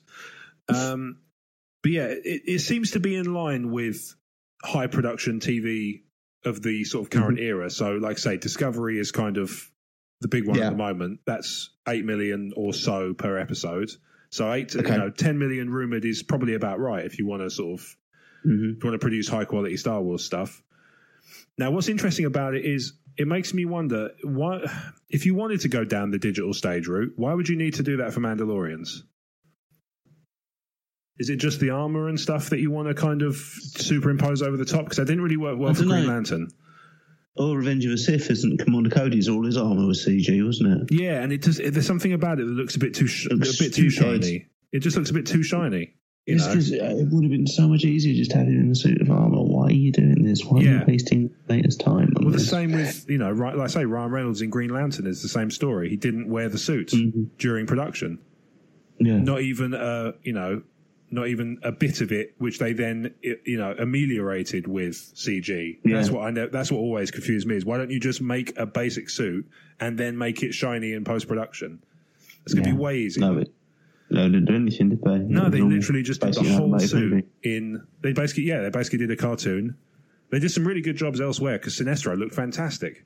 But, it's always baffled me. But I feel like if they go down the digital rendering route for Mandalorian armor, that's going to look too pristine. Yeah. And that's not what you want from Mandalorian armor. You want dings and you want scuffs and you want scrapes. Is it going to be large-scale battles? Maybe, I mean, that, if it's large-scale battles, that almost lends itself more to Old Republic. Yeah. It could still have Mandalorians because they're still involved in the Sith, the Sith and Jedi war. Yes. So you could still have Mandalorians in the mix, but they're talking about, like with Favreau, he's talking about a few years after Jedi as the time period for it. So what's the relationship between the Empire and Mandalore at this point? I don't know, to be honest. I think it's pretty. My memory of Rebels is a bit hazy.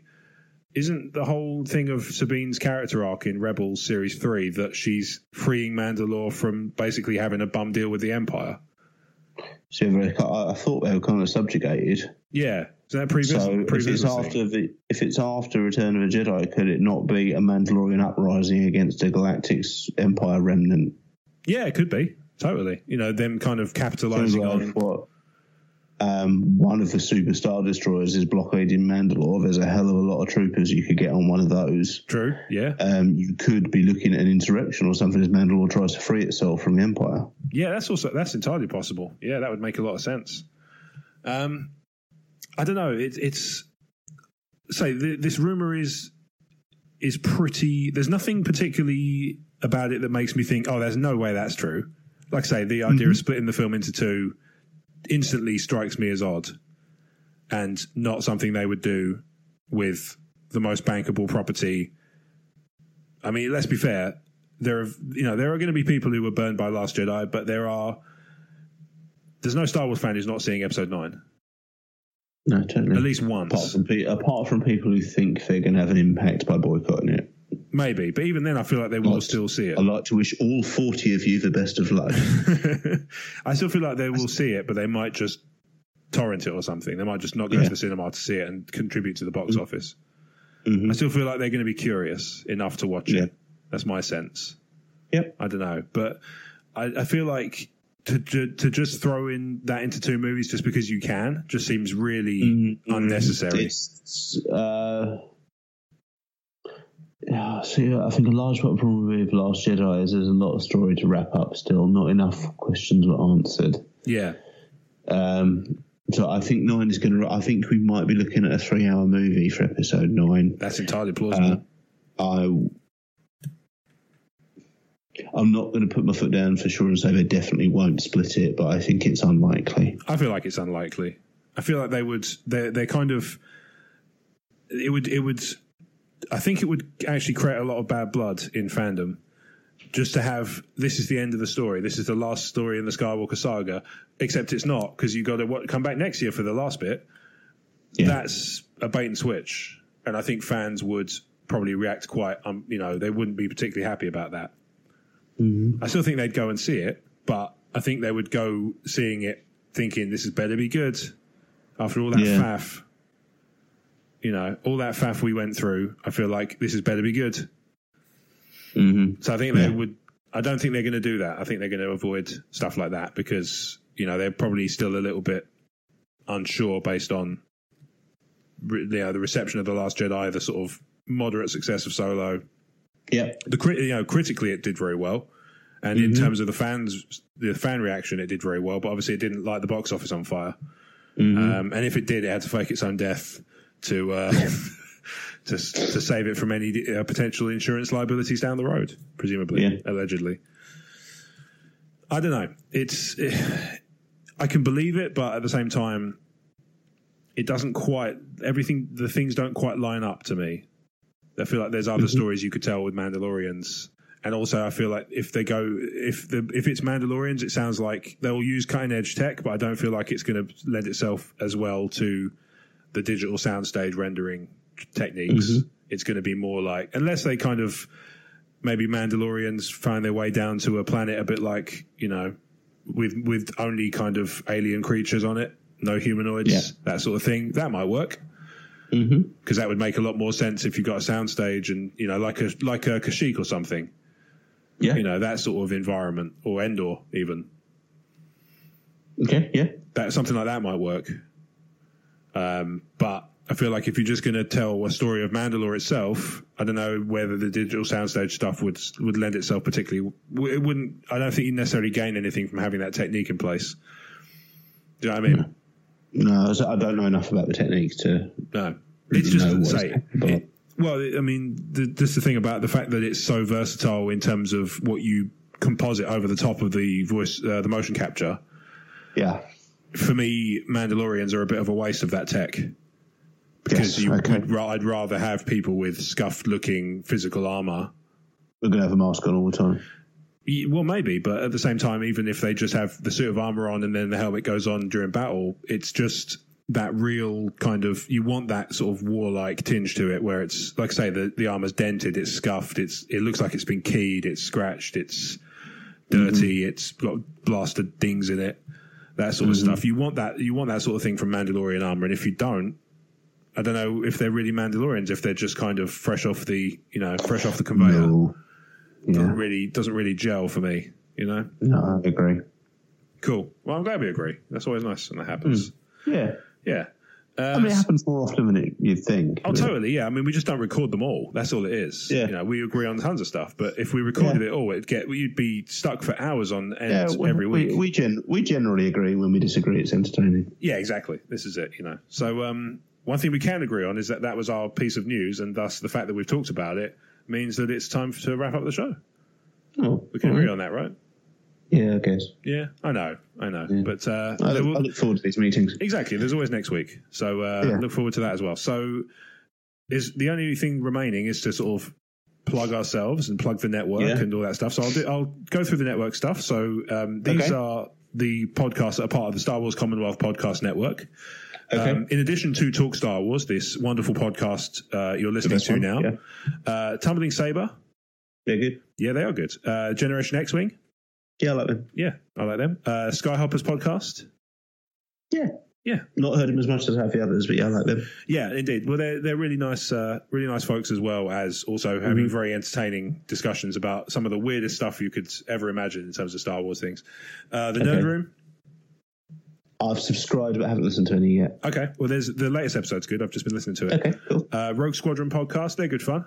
They're very different to the other shows on the network. They're a bit more crazy trainy, a bit more, airy and sweary. But they're good fun. Cool. Great guys. San Diego Sabres radio podcast.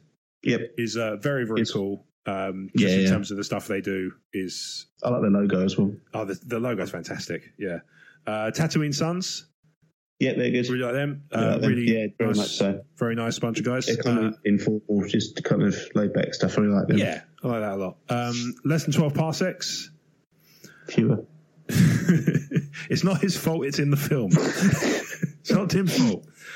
Yeah, but it's a great show. There's no bad ones. This is, we're very discerning at the Star Wars Commonwealth, and we bring them, and the most like an audition process. Not formally, but behind the scenes there is, yeah. But we go through and we audition these things, make sure they're suitable and that they're, they do the kind of stuff we like, and we've got certain bits and pieces we look for. Okay. And then the most recent addition, the Retro Inc. podcast, Andy and Adam, fellow Brits. Cool. Yeah, fellow Brits. Yeah. There's a lot of Commonwealth. There needs to be more Brits in Talk Star Wars. There's a lot of hosts in the Commonwealth who have kind of ties to Britain. So Tim's spent some time in England. Rob Cast has some English family. But in terms of British shows, by purely British hosts, it's Talk Star Wars and Retro Inc. Waving the Union Jack in that respect. But, between the UK, the US, and Canada, we have some fantastic, fantastic shows across a broad range of Star Wars and geek topics in general. So you should feel free to visit StarWarsCommonwealth.com and take your first steps into a larger world. If you've enjoyed Talk Star Wars, you are more than welcome and, in fact, encouraged to subscribe using any good podcatcher or Apple Podcasts, if that's your bag. We can also be found on the Echo Player. In addition to that, you can now join our Patreon campaign over at patreon.com/talkstarwars. Throw a couple of pennies into the coffers, and in return, you get a feed that doesn't tell you that A Quiet Place is available to own on digital download or DVD, except when we do it, which is worked effortlessly and seamlessly into the flow of the show. But it is, it's a nice way of saying thank you for, of supporting us. And obviously, as a thanks, you get the ad-free feed for your trouble, for your, in exchange for said pennies. And it really is pennies. It's $1 a month. So, and you can feel free to exceed that if you wish, but we're not going to, tell you what to do. However, what we will recommend is feel free to email us, podcast@talkstarwars.co.uk. You can tweet us at Talk Star Wars and join our Facebook page on Facebook, funnily enough. Amazing that, isn't it? Brad, where can people find you on social media between shows? You can find me on facebook.com/Brad Harmer Barnes. You can find me on Twitter and Instagram at RealBradHB. And you can buy my books through Amazon. Yes, you can. And you can use the Amazon widget on Talk Star Wars to do so. And again, that's another way of sending a couple of pennies our way. And that one is at no extra cost to you, the fine reader of Brad's fine books. Indeed, or you as well. So you get, royalties as per the agreement you signed, whatever the details of that are obviously yours and yours alone. Although I imagine they're probably TSW. So. There you go, nice. Yeah. So you can find me on Twitter and Instagram at Rob Wade Vision. Obviously, we are both affiliated with Emotionally 14, which is accessible at emotionally14.com. YouTube, Twitter, Facebook, The Woiks. A couple of podcasts there, some excellent YouTube content, including Fire When Ready, which is the Star Wars Tabletop Gaming Show, which now includes, as of the latest episode, Legion, Armada, and Rebellion. So basically about half of the Star Wars tabletop games are represented. Big stuff. All the big stuff. There you go. And you can also buy my book on Amazon. Yes, so this is new since the last time we recorded. It's a booklet. It's not long. That's fine. But, I wanted to do it, and you asked... It's something you don't say very often. You suggested... Oh, my. You suggested it. It stuck in my head, and I knew it was never going to leave my head until I gave it a go. So now you can buy Assorted Thoughts on Podcasting from Kindle on Amazon in US, Canada, UK, and various other stores for the princely sum of 99 cents or the equivalent in your local currency of choice. It is the cheapest I could possibly make it because, as I say, that's the spirit. It is not long, but I am very, very proud of it. Oh, my. So you can buy, let's say, you can buy Assorted Thoughts on Podcasting or just search for Rob Wade in the Amazon store. As you rightly pointed out, it is the only result. Yeah. So there is that. That was a much quicker way of doing it. Yeah, it's a much quicker way of doing it. So You can now do that. So feel free to check that out. Let me know what you think. Obviously, in both mine and Brad's cases, if you pick up a book, let us know if you enjoyed it. Put a review in Amazon, iTunes almost said. That's not it. Put a review in Amazon or, send a tweet. And if you are going to buy our books, make sure you do it through the Amazon widget. Yes, absolutely. Yeah, because that's, that a few extra pennies come our way. Double whammy. Yeah, exactly. Double whammy. What more could you possibly want? Yeah. What more could you possibly want? What you could probably want is episode 132 of Talk Star Wars. And look forward to that next week. Thank you very much for listening to Talk Star Wars. We'll be back next week. In the meantime, may the Force be with you.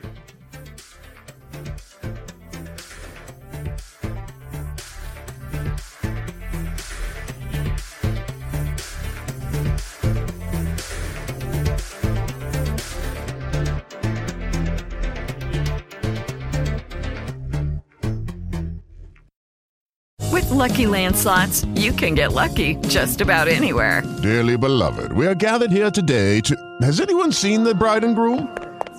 Sorry, we're here. We were getting lucky in the limo and we lost track of time. No, Lucky Land Casino, with cash prizes that add up quicker than a guest registry. In that case, I pronounce you lucky.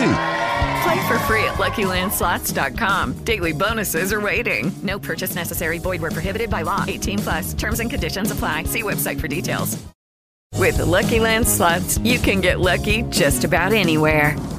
This is your captain speaking. We've got clear runway and the weather's fine, but we're just going to circle up here a while and get lucky. No, nothing like that. It's just these cash prizes add up quick. So I suggest you sit back, keep your tray table upright, and start getting lucky. Play for free at LuckyLandSlots.com. Are you feeling lucky? No purchase necessary. Void where prohibited by law. 18+ terms and conditions apply. See website for details.